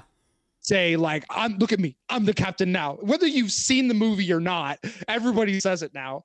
I mean, the Great Gatsby, it is not for me, but it is a I had a bad fantastic experience with that movie, so I kind of it's tainted it that's for me. that's fair, but it's a fantastic representation of the book. World War Z came out that year, which is a criminally underrated zombie movie. One of the most wholesome zombie movies ever made, with Warm Bodies, came out that year. Starring my doppelganger.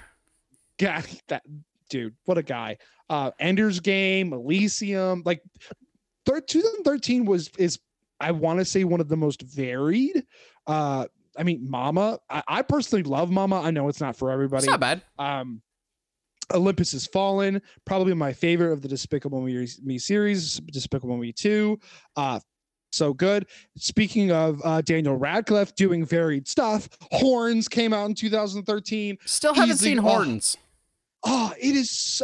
I think you'd like it. I mean, it's based on a book it's very interesting.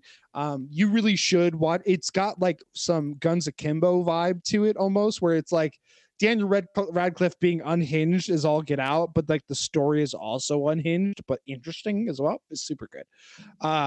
But yeah, this was a really hard year for me because there's so many movies that I have like a deep love and appreciation for, and that are also great movies. So my number one, I'll just go into it, is definitely one I think that is a great movie.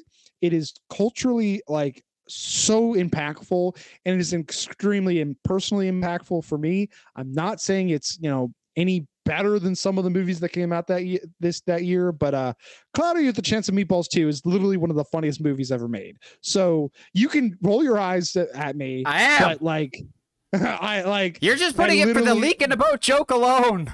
No, okay, yeah, but also the butter frogs and and the blueberry jokes, the cheeseburger spider. It is such a funny movie to me. It shaped my my humor. I understand we're doing best movies, but like when we're talking about a year where like Secret Life of Walter Mitty, Star Trek Into Darkness, The Conjuring, like when all of those are in the same year, it is so hard for me to pick. So I just went with whatever I want on that year. Like the year before, I'm going to be a sophisticated man here, proving that every once in a while I do actually have refined taste, to the point of after seeing this movie, I needed to watch puppy videos for like a couple hours, because I'm talking about Denis Villeneuve's Prisoners, starring Hugh Jackman and Jake Gyllenhaal. This movie... Okay, so I haven't seen that movie yet, so that's the only reason I didn't bring it up. It is I will watch this every 5 to 6 years, if that. It is one of the best made movies, but it is not an easy or comfortable watch at all. You get powerhouse performances by like Hugh Jackman and Jake Gyllenhaal, like I said, but Paul Dano is outstanding. Terrence Howard is in it. It is an uncomfortable watch. It's one of the most like serious and somber movies I've seen in a while, of just uncomfortable brutality and like how far will a parent go to get the child back, even to the point of, you know what you're doing isn't right anymore, but you lose yourself so much into it. And also, for many years after, I was convinced that we needed Hugh Jackman as Joel from The Last of Us because of this performance alone. And I've always liked... hate that. I wouldn't have hated that at all. And I've always liked Jake Gyllenhaal, like you mentioned earlier, Prince of Persia. But I think Prisoners was when I first really sat up and noticed Jake Gyllenhaal as an actor, going, wow, he's doing some serious stuff. And we'll talk about another movie later here that isn't my top movie, but Jake Gyllenhaal had a couple really standout performances in the 2010s. The cinematography. I think Prisoners was one of the first times that I actively noticed cinematography in a good way, of this is so uncomfortably still. Like Roger Deakins, who did Shawshank Redemption and Skyfall, it's outstanding. I can't remember if he won for this or not, but he has won multiple awards for cinematography. It's everything about Prisoners is so well done. Its ending being as ambiguous as it is, you kind of interpret it how you choose to, which is kind of a staple of Denis Villeneuve at times. It's so good. It's not my favorite, but it's the best made movie of 2013. That's fair. 2014, banger after banger after Gosh, banger. dude. 2014 was both the hardest and the easiest year for me.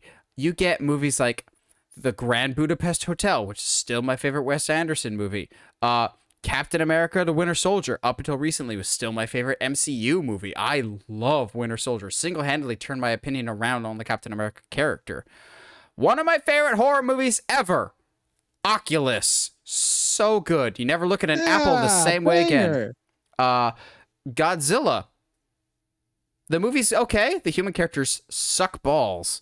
The best X-Men movie of all time, Days of Future Past. I say that as a technicality. We'll go into that more later. Edge of Tomorrow, or as Josh likes to call it, Live, Die, Repeat. Okay, but you can't blame me for calling that. It's not my fault. Yeah, the marketing on Edge of Tomorrow will go down in the history books as the worst marketing campaign in the history of film. 22 Jump Street. I actually like 22 more than 21. Oh, absolutely. Just for the one joke about, you did it with Captain's daughter. As the microwave ding sound goes off in his head, it's just chef's kiss. How to Train Your Dragon 2, Dawn of the Planet of the Apes, Snowpiercer, my favorite of the Purge movies, The Purge Anarchy. Really like Purge Anarchy. Guardians. Your boy Frank Grillo is in it. Frank Grillo, but also they actually utilize a city for the first time as opposed to just one small location. It's actually chaos. Guardians of the Galaxy? Heck yes. Gosh, that first one is so good. It's so good. The Equalizer, which I very much enjoy as an action franchise. Gone Girl, Whiplash, Fury, the Jake Gyllenhaal movie that I was referencing earlier, Nightcrawler. Nightcrawler's so good. So good. John Wick, the first one, and Big Hero 6. Oh, it's such a good year. Okay. I almost went with Gone Girl, Whiplash, or Fury, or Nightcrawler. Any one of those could have gotten the top spot. Yeah. It's very tough for me, yeah, because I personally really enjoy Ex Machina. I thought it was a very interesting movie. That's 2015. No, it's not. I swear. We keep doing this. IMDb says it came out in 2014. Release date April 24th, 2015. Whatever. I hate myself. This is so bizarre.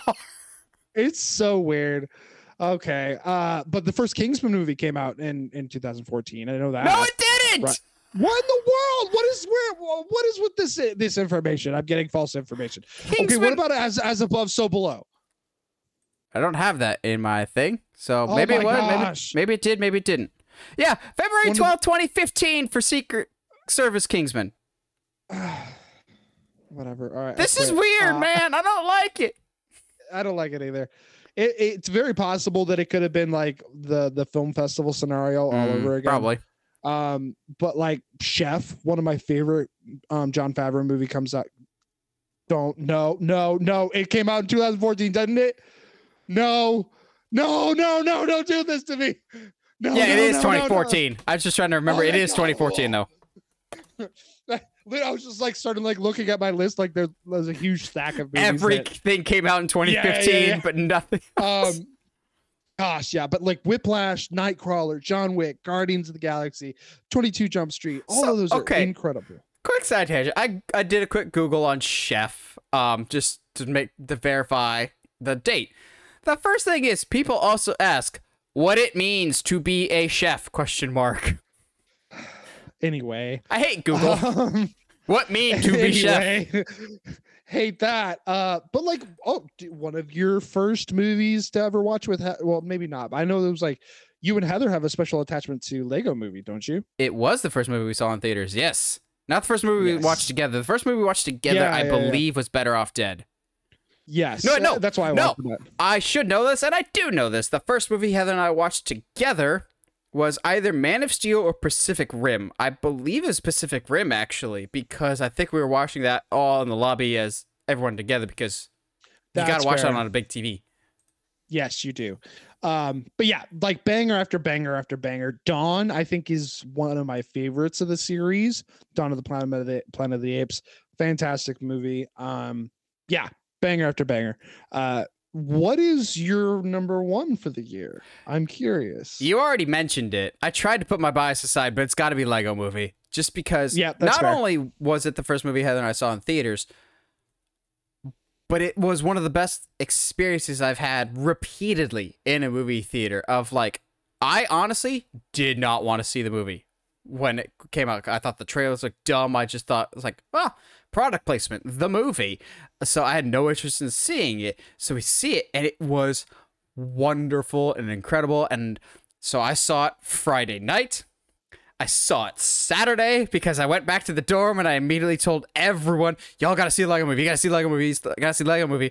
So we saw it Saturday, and as soon as the credits start rolling and they start singing Everything Is Awesome, I forget if it was Cody or somebody else that was sitting with us, just goes, so we're seeing this next weekend, right? And we kept seeing it every single weekend. I think I saw it like 4 or 5 times, and every single time I'd come back and people were like, are you serious?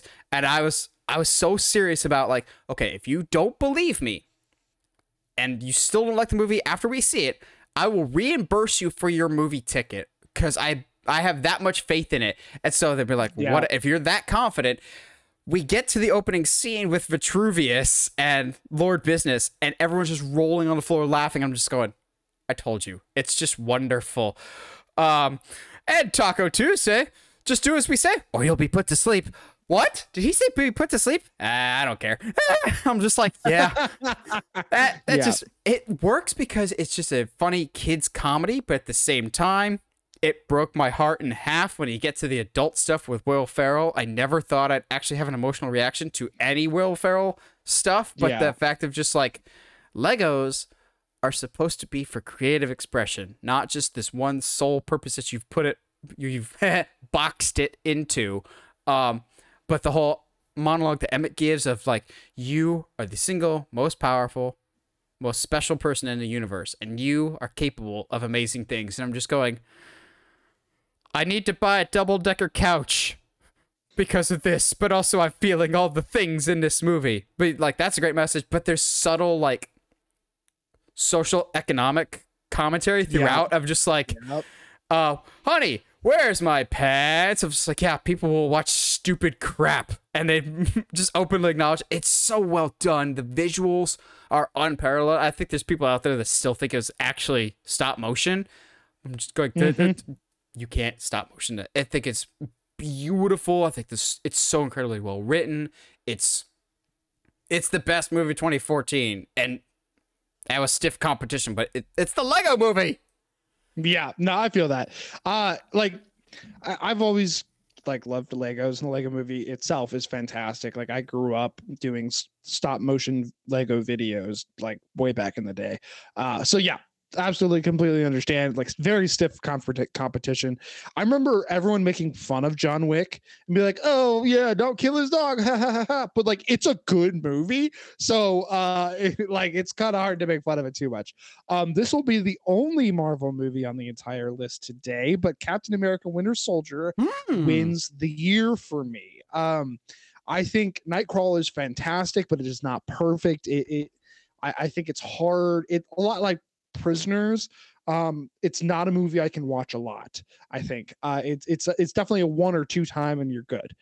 Whiplash is very quotable, incredible film, very tense. I could still see you, mini me.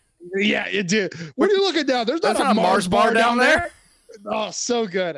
It was that was like if you weren't afraid of J.K. Simmons from the Spider-Man movies, he was terrifying in See, Whiplash. The Mars bar line isn't what gets me. It's, were you rushing or were you dragging? Rushing. Then get out. Was he actually rushing? No, it was Needleman. But the fact that he couldn't tell means he didn't belong here. I'm going, yeah. you yelled at a kid who did nothing wrong. Yeah. It was because he was out of tune. Yeah. But yeah, dude, and like, Big Hero 6 is fantastic. Yeah, there's so many great movies, but I think The Winter Soldier for me was the moment. Well, Avengers was fine, but for me, I think The Winter Soldier was the moment that I was like, oh, okay, Marvel movies can be super cool and be really interesting and be compelling and have incredibly emotional storytelling. I mean, Guardians has that in spades as well. But I think I almost went with Guardians, but I think Winter Soldier is the better movie. Now, 2015 is lighter than previous years, but it's still a stacked lineup. Quote unquote. 2015 is the year of the blockbuster remake, more or less. Like, there's a lot of big tent poles for 2015, but not my top movie, actually. 2015, Josh will be surprised that this is my top movie, though. Paddington. Because no, get out of here. Paddington is so good. Not just the Nicolas Cage memes, but it's genuinely great. Kingsman came out in 2015. It Follows, one of the few horror movies that's ever actually kept me up at night. It Follows is so good. Ex Machina came out in 2015. So good. A movie that I know for a fact came out in 2015 that if I had to put a wager on it, this is probably going to be Josh's top movie of the year. Mad Max Fury Road. Jurassic World came out, and it's still not as bad as people make it out to be. The first Jurassic World. Jurassic World was great. I see a lot of hate on Jurassic World. I really like the first Jurassic World. Yeah. Mission Impossible Rogue Nation introduced the franchise to Rebecca Ferguson, and she's been a great addition ever since. Underrated movie, The Gift, directed by one of our favorites, Joel Edgerton. One of the few Shyamalan movies that I genuinely love, The Visit. I really like The Visit. Steve Jobs, the Michael Fassbender one, not the Ashton Kutcher one. Steve Jobs, directed by Danny Boyle. That one's really good. Not the top movie, though. The Peanuts movie. Love The Peanuts. Somehow they translated the animation style incredibly well.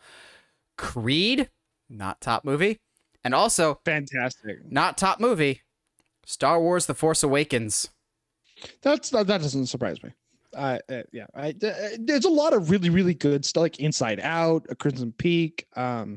Those are fantastic as well. I'm just like so doubting myself now. I'm like the Vivitch. That was 2016. Come on, what's going on? Oh my gosh. Anyway, but like The Martian, right? That is a great movie. I mean, fantastic. I'm pretty sure that's 2015. The Martian is 2015. Yes. Okay. The Revenant came out in 2015. Oh God. Dude, that is absolutely a movie that you can only watch once, only because it is a rough experience in the best possible way. So cool. The only reason I just kind of grown at The Revenant is just because in college, like all the film people were just like, "Oh man, The Revenant," and I'm just like, "Yeah, I get it. They shot it with natural outside light. Cool." Well, I'm just like, and that's why it actually probably could have used some more light. It's a very dark movie, both in subject matter and in besides the bear and in lighting. Yeah. Gosh, that bear! To me, and that was always the thing that got me. What blew me away was that the bear was not real. Like that to me, that was so wild. But I know one of the movies the bear was wild to me. You recommended to me for the longest time. It took me forever to watch it. What We Do in the Shadows is 2015. That was 2015. I'm pretty okay. I have doubts on my entire list now, so I don't know. I'm like a year behind on everything. Yeah, 2015. But again, It says 2014/2015. Oh, balls. I might have to reevaluate. No, I'll keep my top movie. Oh, yeah, I was going to say, that's like one of your favorite movies of all time. It is one of my favorite movies, but it's not the best movie of 2015. The Man from U.N.C.L.E. came out that year as well, didn't it? Introducing us to... It came out that year. Yes, it did. Dude, just don't make fun of me. I have so many... I was thoroughly disappointed with Man from U.N.C.L.E. And that's fair. I think it is not Henry's fault that it's not a good movie. Henry is doing a good job. Why is it that everyone in Man from U.N.C.L.E. has the wrong accents?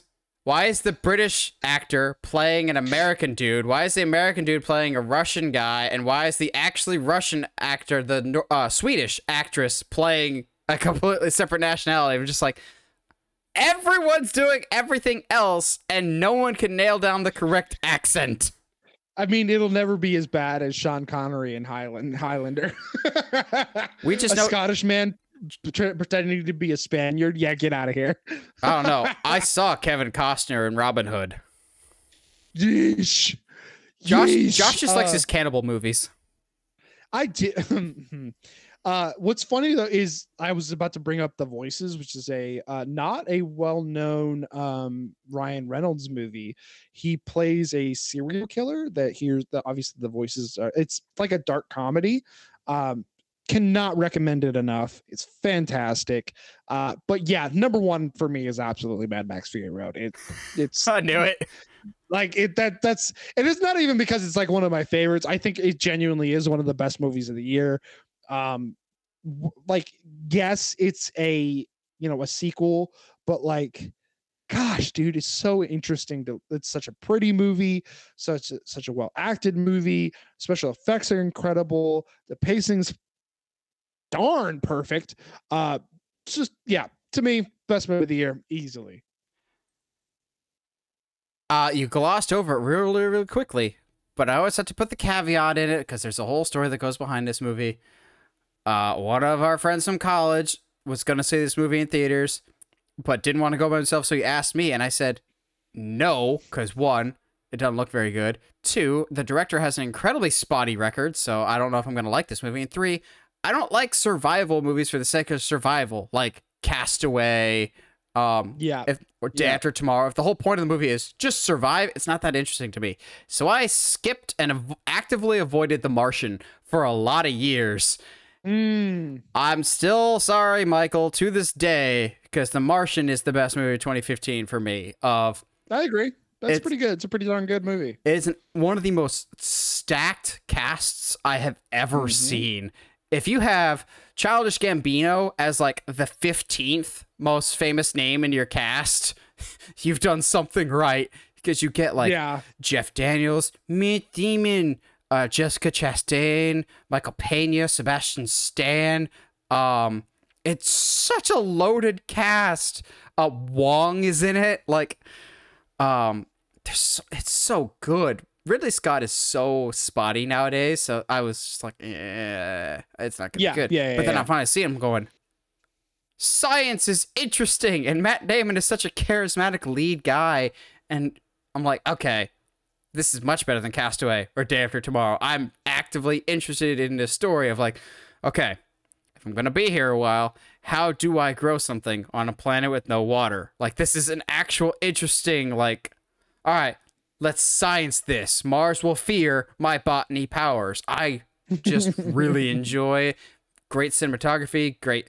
One of the sharpest scripts out there of like everyone, not necessarily witty like the MCU, but just everything is airtight from a script perspective, and I could really appreciate that. Martian is just, I really, really like it. Whenever I watch it, I can actually flip either one of either the theatrical one or the extended cut. I think both still work for me. It's not like a Lord of the Rings situation where I have to watch one of them. 2016, loaded year. Holy crap. Kung Fu Panda 3, Deadpool, underrated movie, Eddie the Eagle, starring Taron Egerton. I love that movie. I'm so glad you brought it up. I was going to bring it up, but like, I genuinely love Eddie the Eagle so much. Eddie the Eagle is just so pure-hearted. Hugh Jackman and Taron Egerton are so great together. You know, the two Wolverines, the past and the future. Mark my words.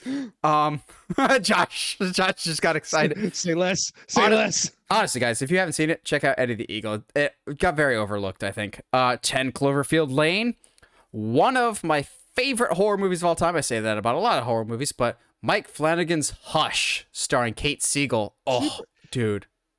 That was 2016. Call you on that, because didn't that only go to Netflix? That didn't get a theatrical release? Oh, that's true. I'm only calling you on it because you've called me on it before. No, that's probably true. Just because I was looking down at the Wikipedia of like American film releases, so it lumped everything together. No, you're probably right. I don't think Hush ever did come to theaters. I would pay good money to see it in theaters, though. Oh yeah, are you kidding me? Hush, the greatest Disney live-action remake to date. The Good Jungle Book, the non-terrifying Jungle Book. I love the Jungle Book primarily because I didn't think I had that much of an emotional connection to the original to base it off of. Fair. Jungle Book, Josh's favorite, Captain America: Civil War. And then, all sarcasm aside, Josh's actual favorite, The Nice Guys.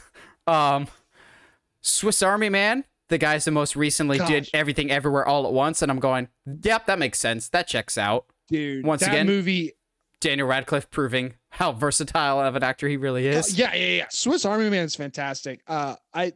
Sorry, it is so hard for me to not, when somebody brings up Everything Everywhere, it is so hard for me to not be like, oh, just like go on a whole tangent, because I genuinely it's generally one of those movies that if somebody was in halfway through watching it and said, wow, I think this might be my favorite movie of all time, I'd believe them on the spot. Absolutely. Anyway, the Daniels have always been killing it, apparently. Star Trek Beyond, which also was I feel like it doesn't get talked about nearly as much as those first two, but I think Beyond is a really good, it's probably closer to like traditional Star Trek. I like Beyond. That's why it didn't get as much hype. Probably. And then you get a slew of outstanding horror this year. You get Don't Breathe. No, not Don't Breathe. I mean, Don't Breathe did come out this year, but that's not the one that I was thinking of. Lights Out, or as I call it, dude. Nope. That one shot with the fingers coming up for the top of the door frame. Oh, heck no. Lights Out, Don't Breathe, Blair Witch Remake, Ouija Origin of Evil. Oh, gosh, proving banger. Once and for all that you can do a sequel of a horror movie and it be better than the original. Which isn't hard.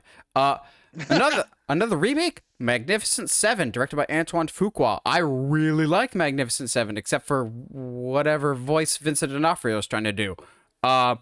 Moana, still one of the best Disney movies that got overshadowed by the success of Frozen. La La Land, and another underrated movie starring Michael Keaton called The Founder. Jacked up history of McDonald's. I really like The Founder, even though it makes me want orange high C and fries every time I'm watching it. All good stuff. I always have a soft spot for a Monster Calls, but that's because I like to cry in the movies. A movie that's really surprised me that year was The Shallows with Blake Lively. Yeah. It's literally just her trapped on a rock being surrounded by a shark, but like incredibly, like very tense. See, I thought it was Ryan Reynolds that was close with The Rock. One of my favorite stop motion movies ever, Kubo and the Two Strings, came out that year. Very good.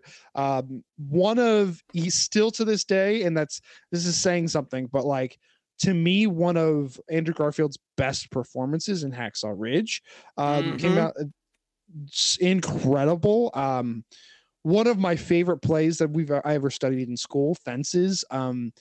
Denzel Washington and Viola Davis. Correct. Yeah. They did a live action of that.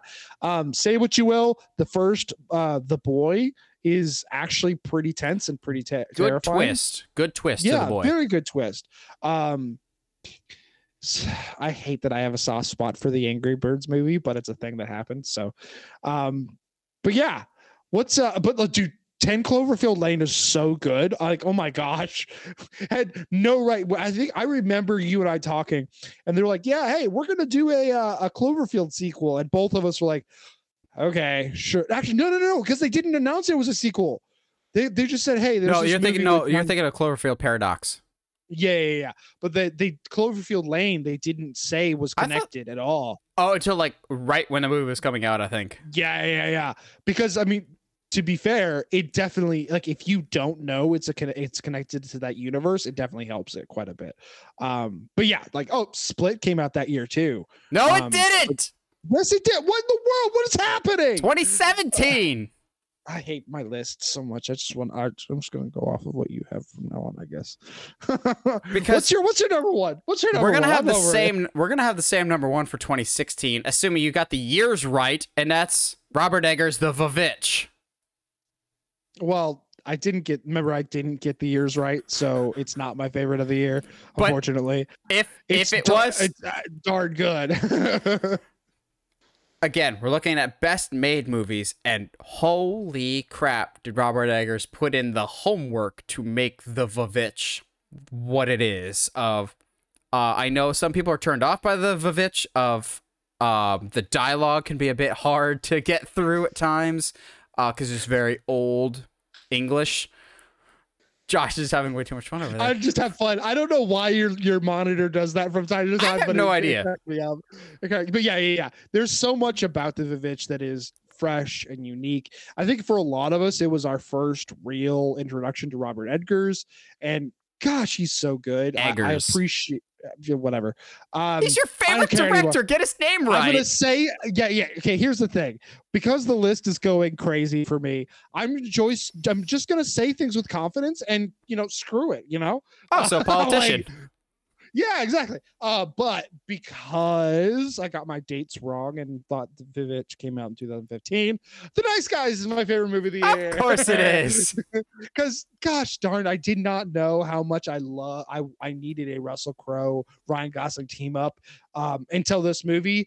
It is hilarious. It's so funny, so intriguing, very well shot, very well scored. The acting is incredible. Everyone's just giving it their all, which God, also, who can forget the best manly girl scream from Ryan Gosling when he gets his arm snapped? God, so funny. The best. Or when they accidentally dump a dead body onto a wedding. Oh, the best. Like, it's such a good mystery movie. Love it to death. See, the part that always gets me is when Ryan Gosling is meticulously putting the napkin around his fist when he's trying to break open the window. And so it's that cliche of like the hero of the story will break the glass and sneak into the door because he will unlock from the inside. He breaks the glass and slits his own wrist open because it's exposed glass. That's exactly what would happen. And so it's so funny. Smash cut to him in the back of an ambulance as they're trying to put blood back in his system. It's just so good. It's so well executed. Or when he's sitting on the toilet trying to hold his magazine, his cigarette, and the door open while covering himself. Yeah. Like, gosh, Ryan Gosling in the 2010s basically was like, you know what? I'm done with doing rom-coms. Give me some serious stuff. Give me something funny. Let me scare some people. Like, Ryan Gosling is killing it, and it's still to this day, honestly. Then we get to such a good year. Again, I remember movies for the year they came out if it was a big year. And 2017 was a very big year for me. A lot of big changes happened in 2017. But just looking at it, holy cow, 2017 was an absolutely stacked year. I remember seeing a lot of these with Heather in theaters, so I can tell you the specific memories. But you get movies like Split, which came out in 2017. 2017 was arguably one of, if not the greatest year ever for comic book movies. So you get the Lego Batman movie, which some people will still argue might be better than the first Lego movie. I can go back and forth. John Wick 2, Get Out, Kong, Skull Island, the most underrated children's TV show / action movie of all time, Power Rangers. Darn right I said it. Power Rangers has no right being as good as it is, and how dare you add character depth to them with that campfire scene of how dare you actually have us care about these characters before they go into combat. A very underrated Amazon movie that did get a theatrical release, Lost City of Z, starring Charlie Hunnam. Very good movie. I don't think nearly enough people have seen it. Wonder Woman, really love it, except for the finale where I think it kind of goes off the rails a little bit. Yeah. Spider-Man Homecoming, which was my favorite Spider-Man movie and favorite MCU movie for quite a while there. War for the Planet of the Apes, Robert Pattinson's good one. Robert Pattinson's Good Time, It, the first It, back when it was still good. My guess for what might be Josh's top movie, Blade Runner 2049. It's you're not gonna call me out like that, but yeah. Blade Runner 2049, Happy Death Day, The Disaster Artist, the new first Jumanji movie, the one with Dwayne Johnson, which I didn't see for a while until after it came out, and I'm going, oh, this is so good. Then Josh's favorite musical of all time, The Greatest Showman. Josh has this weird hatred for The Greatest Showman. I don't understand it. It's not weird. It's not weird because the main character's a terrible person. Oh, no, I'm not disagreeing with you at all, but that was never your criticism, and you know it. Okay, fair. Josh Sounds is a like, music snob, apparently. apparently, I don't know why. He thinks the music is But yeah, too trendy. what about I almost want to look it up before I say it. Because I'm not sure. I'm like so full with doubt. Uh, Kong Skull I Island. said Kong Skull Island. Okay, I'm dumb. Don't talk to me. Josh is Uh, just deaf now, apparently, from so I'm many. deaf and like terrified. Honestly, one of my favorites of the recent Alien movies, Alien Covenant, to me was it's not it's better than Prometheus, Not which is hard. I guess a not low bar, but and honestly, the Golden Circle, the Kingsman movie is it's not bad. It's gave us that fantastic death scene with Merlin singing West Virginia. Um, Annabelle Creation came out that year, didn't it? And I about believe so. Hold on, creation, that sounds right to me. Annabelle, which is again following the trend of movies 2017. Absolutely killing it on their second outing. I think I know what your favorite. There's a little movie that I don't think a lot of people have seen. It's a space movie with Ryan Gosling, not Ryan Gosling, Jake Gyllenhaal and Ryan Reynolds called Life. It's Oh, the Venom fantastic. prequel. Yeah, basically. But super scary, fantastic. I personally really, really, really enjoyed Coco. But I don't know why. I Too many couldn't tell side you quests exactly for the me. reason. Yeah, that's fair. But I have a feeling I know what your favorite of the year is. It's not that hard, I think. But yeah, mine is definitely Blade Runner 2049. Are you kidding me? Of course it is. It's like a movie made for me. It's I love it because so it's much. hard sci-fi. We've talked about Ryan Gosling enough today. Yeah. Hard. You give me hard sci-fi. Ryan Gosling. Ana de Armas. Arguably, Ana de Armas, arguably Jared Leto's best performance ever. And mainly because all he has to do is be creepy. I don't know. I like seeing him getting beat up in Fight Club. I mean, but that's also because you like seeing him get beat up. Anyway, but yeah, Teen Titans Go to the movies prove that. 2049. To me, I've seen the original. I've seen the director's cut of the original. I still think I like 2049 better than that one, and that has nothing to do with like the graphics or anything like that. I think the story's better. It's more interesting to me. But then again, I'm kind of partial to Ryan Gosling, so there's that.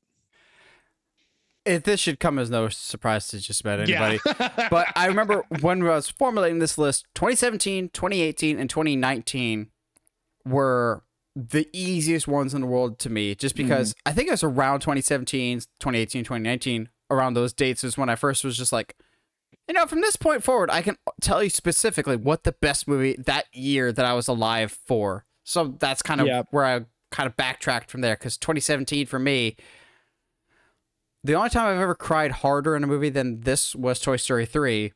That being said, I bawled my eyes out at the end of Logan. Logan is...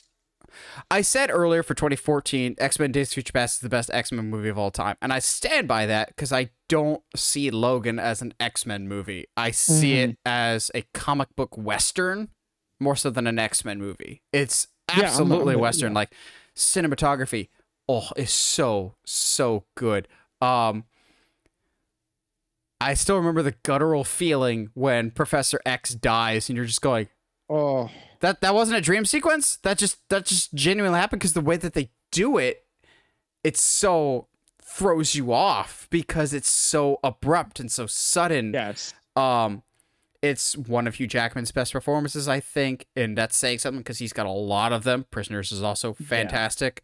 But seeing him go like full primal rage at least once before he got to hang it up, it's just for the time being.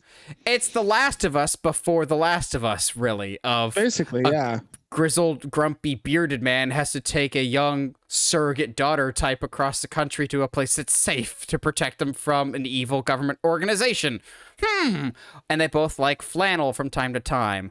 They also have dead loved ones. It's just so good. It's so powerful, and it shows what the medium could really be. Oh, balls! I forgot Thor Ragnarok. That's how did we both forget Thor Ragnarok? Because that should be your top movie too. Because I was thinking 2017 was a banger year for comic book movies, and Justice League also came out. But Logan, that was a thing. but Logan is one of those like the Dark Knight that elevates the comic book material of just when people start going, oh man, I'm sick of the comic book genre, or they're all the same. You get a movie like Dark Knight, or you get a movie like Logan to come out and shake up the status quo and go, no, if you put time and effort behind it, it can be phenomenal. And Logan it's a work of art. It's just so incredibly well made. Ball my eyes out.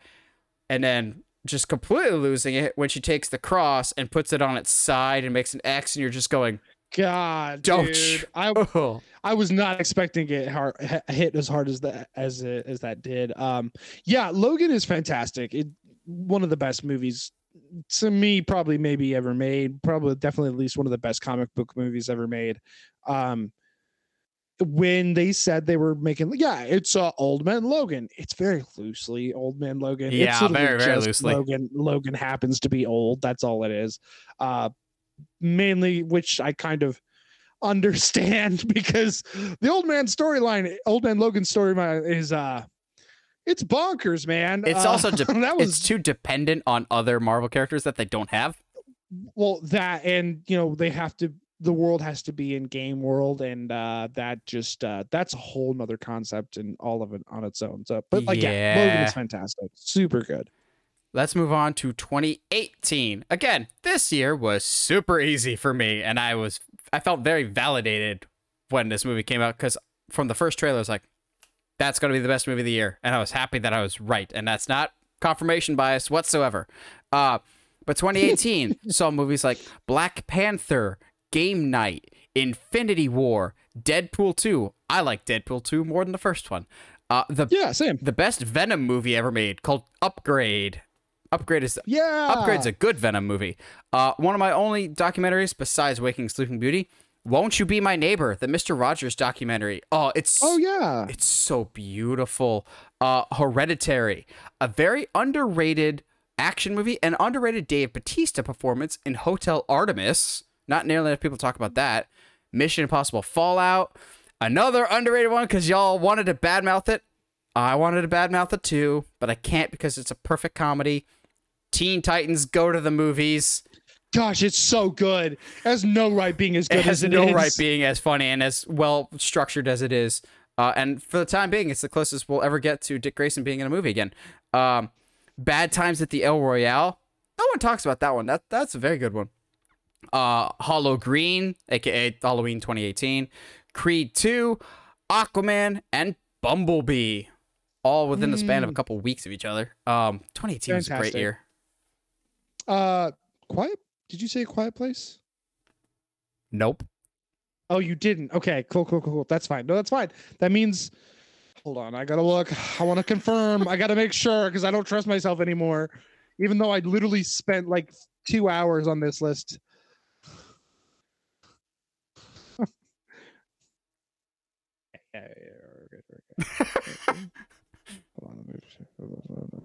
Oh boy, now he's reconsidering things. No, I'm making sure. Yeah, okay, cool. All right, cool. Bet. Woo, that was close. Oops, sorry. Yeah, fantastic. We finally got a sequel to The Incredibles in that one, which it's good. It's not as nearly. I have forgotten everything about it.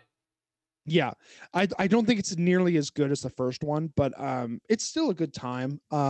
Movie that I'm surprised you didn't bring up. I'm pretty sure came out in 2018 was Ready Player One. You could not. You talked about that movie for a long time. I was lied to. That's why I talked about it forever. I see Iron Giant in the first trailer and go, oh, they're putting Iron Giant in a live action movie. So what do? That week, I buy the book and I plow through it in under a week, only to discover Iron Giant isn't in the book at all. They just completely throw him in there so suckers like me will go see the movie and buy the book. The movie is just going, hey, you remember the 80s? And I'll say this, the movie's fine, but it's a whole lot better than the book and a whole lot less problematic than the book and a little less convoluted. The book is overly convoluted. The Ready Player One is fine, but no, an Iron Giant reference does not immediately put it at the top of a good list, despite what you might think. It's fine. So my number one is actually going to be different than yours, and it's Spider-Man Into the Spider-Verse. Yeah, that's 2018. I just double checked it. I was like, no, this has to be right. But yeah, it's literally one of the best Spider-Man movies ever made, in my opinion. It takes a character of Miles, which, honestly, before this movie, I was not necessarily interested in. I thought he was cool, but like, I liked the concept, but like wasn't really behind, and makes him now probably one of my at least top 3 Spider-Man of all time. He's so cool. Fantastic story. Way to take a multiverse and make it interesting. We will never ever forget, like, the cartoon, Pig Spider-Man Noir. I just washed my hands. That's why they're wet. Yeah, no other reason. Wet. So good. One of the best, one of the coolest Aunt Mays of all time. Just like how she casually already knows about Peter and his spider cave. The music is incredible. Some of the best cinematography in an animated film. It is, yeah. Into the Spider-Verse is just legendary. It's super good. To me, it's the best movie of the year.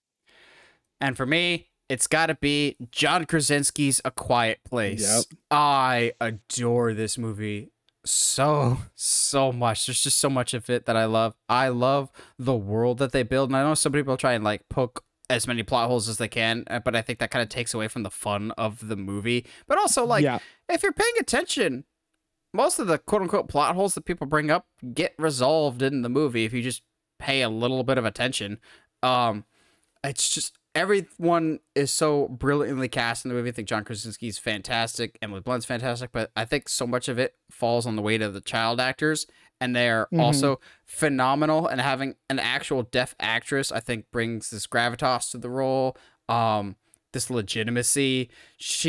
Her relationship with John Krasinski is so good in the movie. I think it's so incredibly powerful. Like, yes, it's a thriller when it needs to be. Like when the creature is slowly climbing up the stairs as Emily Blunt's giving birth, or the Chekhov's nail when you know the nail's coming, and she just, no, thank you. But the moment I knew I was going from, this is a great movie, to this is easily the best movie of the year, and one of the best movies I've seen in a very long time, is when the creature's attacking the 2 kids in the car and he slowly stands up with the shovel and sign languages, I love you, I have always loved you, and gives, honestly, the most guttural, heart-wrenching yell this side of Daniel Radcliffe's yell in Order of the Phoenix. Like, in it, there's so much emotion just expressed in that. It's relief of finally being able to scream. It's pain, it's anguish, it's everything encapsulated in that moment. It's pain, it's terror, it's everything, but it's buying his kids time. And then only after he dies does, like, she understand the big picture. It's this beautiful father-daughter story in the midst of a monster movie, and it's just so well done. The script's excellent, the performances are outstanding. I just love A Quiet Place so much. Yeah, it's pretty good. It's okay. Yeah, it's all right. It's just a thing. No, yeah, it's really good. It's crazy isn't that John's director? I think he did 1 or 2 small things before it. Okay. I was gonna say, I was like, because to have your first like real go at it, like, be that good is incredible. But even like if this is your first big project too, like, that's still a very good sign, my friend.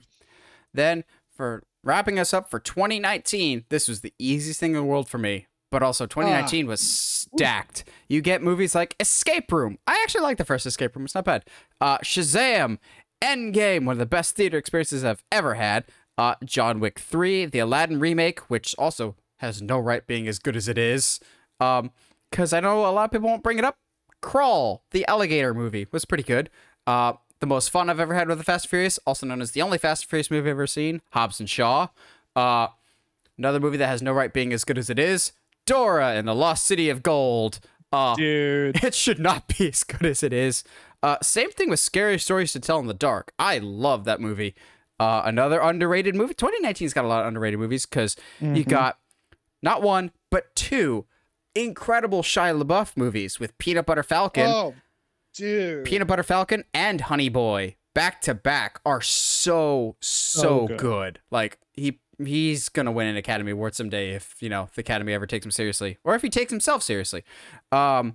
Joker, but that's part of his charm is that he doesn't, because he can't anymore because of what happened after Transformers. Joker, that's more on the list for Josh than me. I think he liked it more than I did. Yeah, it's fine. Dolomite. Dolomite is my name. Yeah. But I will say the longer and more time that separates me from the release of Joker, the more and more I don't think I like it as much as when I first saw it. It's fine. It's a thing that happened. So yeah, Dolomite is my name. Very unappreciated. Zombieland Double Tap. Did they need to wait 10 years? Did they need to wait 10 years? Probably not, but I still like Zombieland Double Tap quite a bit. The Lighthouse. No, thank you. Marriage Story. Not one I'm going to watch very often, but it's a darn good movie. Dr. Sleep. More of you should have seen it in theaters, heathens. Ford v Ferrari. Jumanji: The Next Level, which I actually like more than the other Jumanjis. And lastly, this one's kind of a technicality because I did look it up. This could fit for either 2019 or 2020, but I choose to put it in 2020 just because 2020 is not going to have a lot of other options. And also, this released like January 10th worldwide. 1917 released Christmas Day and limited release in 2019, but I count it more as a 2020 release. I love 1917. And it's hands down the 2020 release, but not for 2019. All right, just doing some double checking. Did you say Fighting with My Family? Because that I did. Fighting with My Family is wonderful. Yeah, More people need to see it that. Is. Also, Jojo Rabbit. Very, very, very close. I didn't love JoJo as much as I was hoping I would. See, it's because for me, JoJo doesn't know what it wants to be tonally. I think. Like, don't get me wrong, the emotion is there. Like, for those that know, shoelaces, like that hits. That's incredibly well done. Other times, I don't know if it always lands for me. I get what that's fine. I get what Taika is going for, and I think it's good. Not to the level of what I've come to expect from him, though. And you know what? That's fair. That's fair. That is definitely a fair analysis. Yeah. Analysis? Sure, whatever. But no, yeah, JoJo hit so hard for me. And I don't know why, but like it was, I think that last like 15, 30 minutes of the movie, it just goes so hard in the paint after building this fun story about a kid that I think to me kind of makes up for the tonal differences, but to each their own. But I think the number one movie of the year is easy for both of us. It's really hard to not do Knives Out. It is incredible movie. It's an incredible movie. You can rewatch it over and over and over and still get the same enjoyment out of it. In fact, more enjoyment. It's one of those great mysteries because once you know the secrets, then you're like, okay, did I miss things? And guess what, guys? You definitely missed a lot on your first watch. And I love that. And I think there's still like times when I've gone back and watched it 3 or 4th times that I'm still catching things that I missed before. Yep. Like I love that Jamie Lee Curtis's husband could have completely avoided her ever finding out about his affair if he didn't meddle with it. Again, like the brilliant Kung Fu Panda always says, a man will often come across his destiny on the path he takes to avoid it. If the husband doesn't go into the office to try and snoop, he doesn't pick up the baseball, he doesn't throw it out the window, and then when Benoit throws the piece of the awning to the dog, when he picks up the baseball, he doesn't throw the baseball to the dog, and then he doesn't find it later. It's a snowball effect from just going, oh, that's so cool, but that's not part of the main story. That's just a little side story. There's so many little pieces that are so well done. Like when they're showing not instant replays, but showing flashbacks of stuff of just like, you've got to climb up the wall and sneak in the door. And then when they show later, it's like, there's a footprint on the counter. And you see that Marta completely steps over the counter, but Chris Evans scuffs it. And you're just going, the little details are so good in this. Like, there's so many details, but the cinematography is perfect. I lost my mind in the theaters because I'm a cinematography person. I appreciate good camera work. I loved in Knives Out that when they're interrogating everyone, because the mystery has not been solved yet, everyone is off center of the knives, creating the donut with a hole in the middle. It's a donut hole. But once Benoit has figured it out, he is centered perfectly in the middle of the shot. He fills in the donut hole. It's so perfect, guys. Don't you understand? It's so masterfully done. Nothing is accidental. Glass Onion is good, but man, it's got a hard reputation to live up to, because Knives Out is one of those that as soon as I was done with it, I was going, this genuinely might be one of the best made movies I've ever seen, of just like, it is airtight, of everything is done intentionally, but also aesthetically, this movie was made for me. I like the sweater weather vibe of this movie. I feel like I need a clam chowder when I'm watching this. It's wonderful. The only thing that could have made it better is if there was like some pumpkins or like some spoopy music in the background. It just, Knives Out is so good, people. I can never say it enough. Dude. And I love I think for me, what makes it one of the best is also just the, like I said, the rewatchability, seeing Chris Evans' character and like all of the crap that he does to try to throw everybody off. And it's just, gosh, the acting's fantastic. The shot designs that is so purposeful. And what's crazy is, I think when we first heard about this, like the trailer was fine, but like all of us were like, this is Rian Johnson, like Last Jedi Rian Johnson. Okay, sure. So I think, at least for me, I don't know about you, but I did not expect much from this movie. I was going to see it because it's a murder mystery and I like those, but I didn't have much expectation. Yeah, I also really like Daniel. I like Daniel Craig a lot. He's having so much fun. It's so crazy. I love him in Casino Royale and Skyfall. I think those are the only two real James Bond movies that I enjoy him in. But like literally everything else, he is so good and has so much fun and is so interesting to watch. This movie is fantastic. Easily one of the best movies of that year. I would dare say one of the best movies of the decade. Absolutely. Yeah. Well, what do you guys think? What are some of your favorite movies of the 2010s? Was there a year in particular that you thought was more stacked than any other year? Let us know down in the comments. We always like hearing from you guys. And as always, if you like what you hear and you want to hear more, subscribe to us on whatever audio platform you're listening to us on, whether it's iTunes, Spotify, Google Podcasts, YouTube. And if you haven't already subscribed to us on YouTube, help us get to our goal of 1,000 subscribers. And as always, stay sharp, movie guys and gals.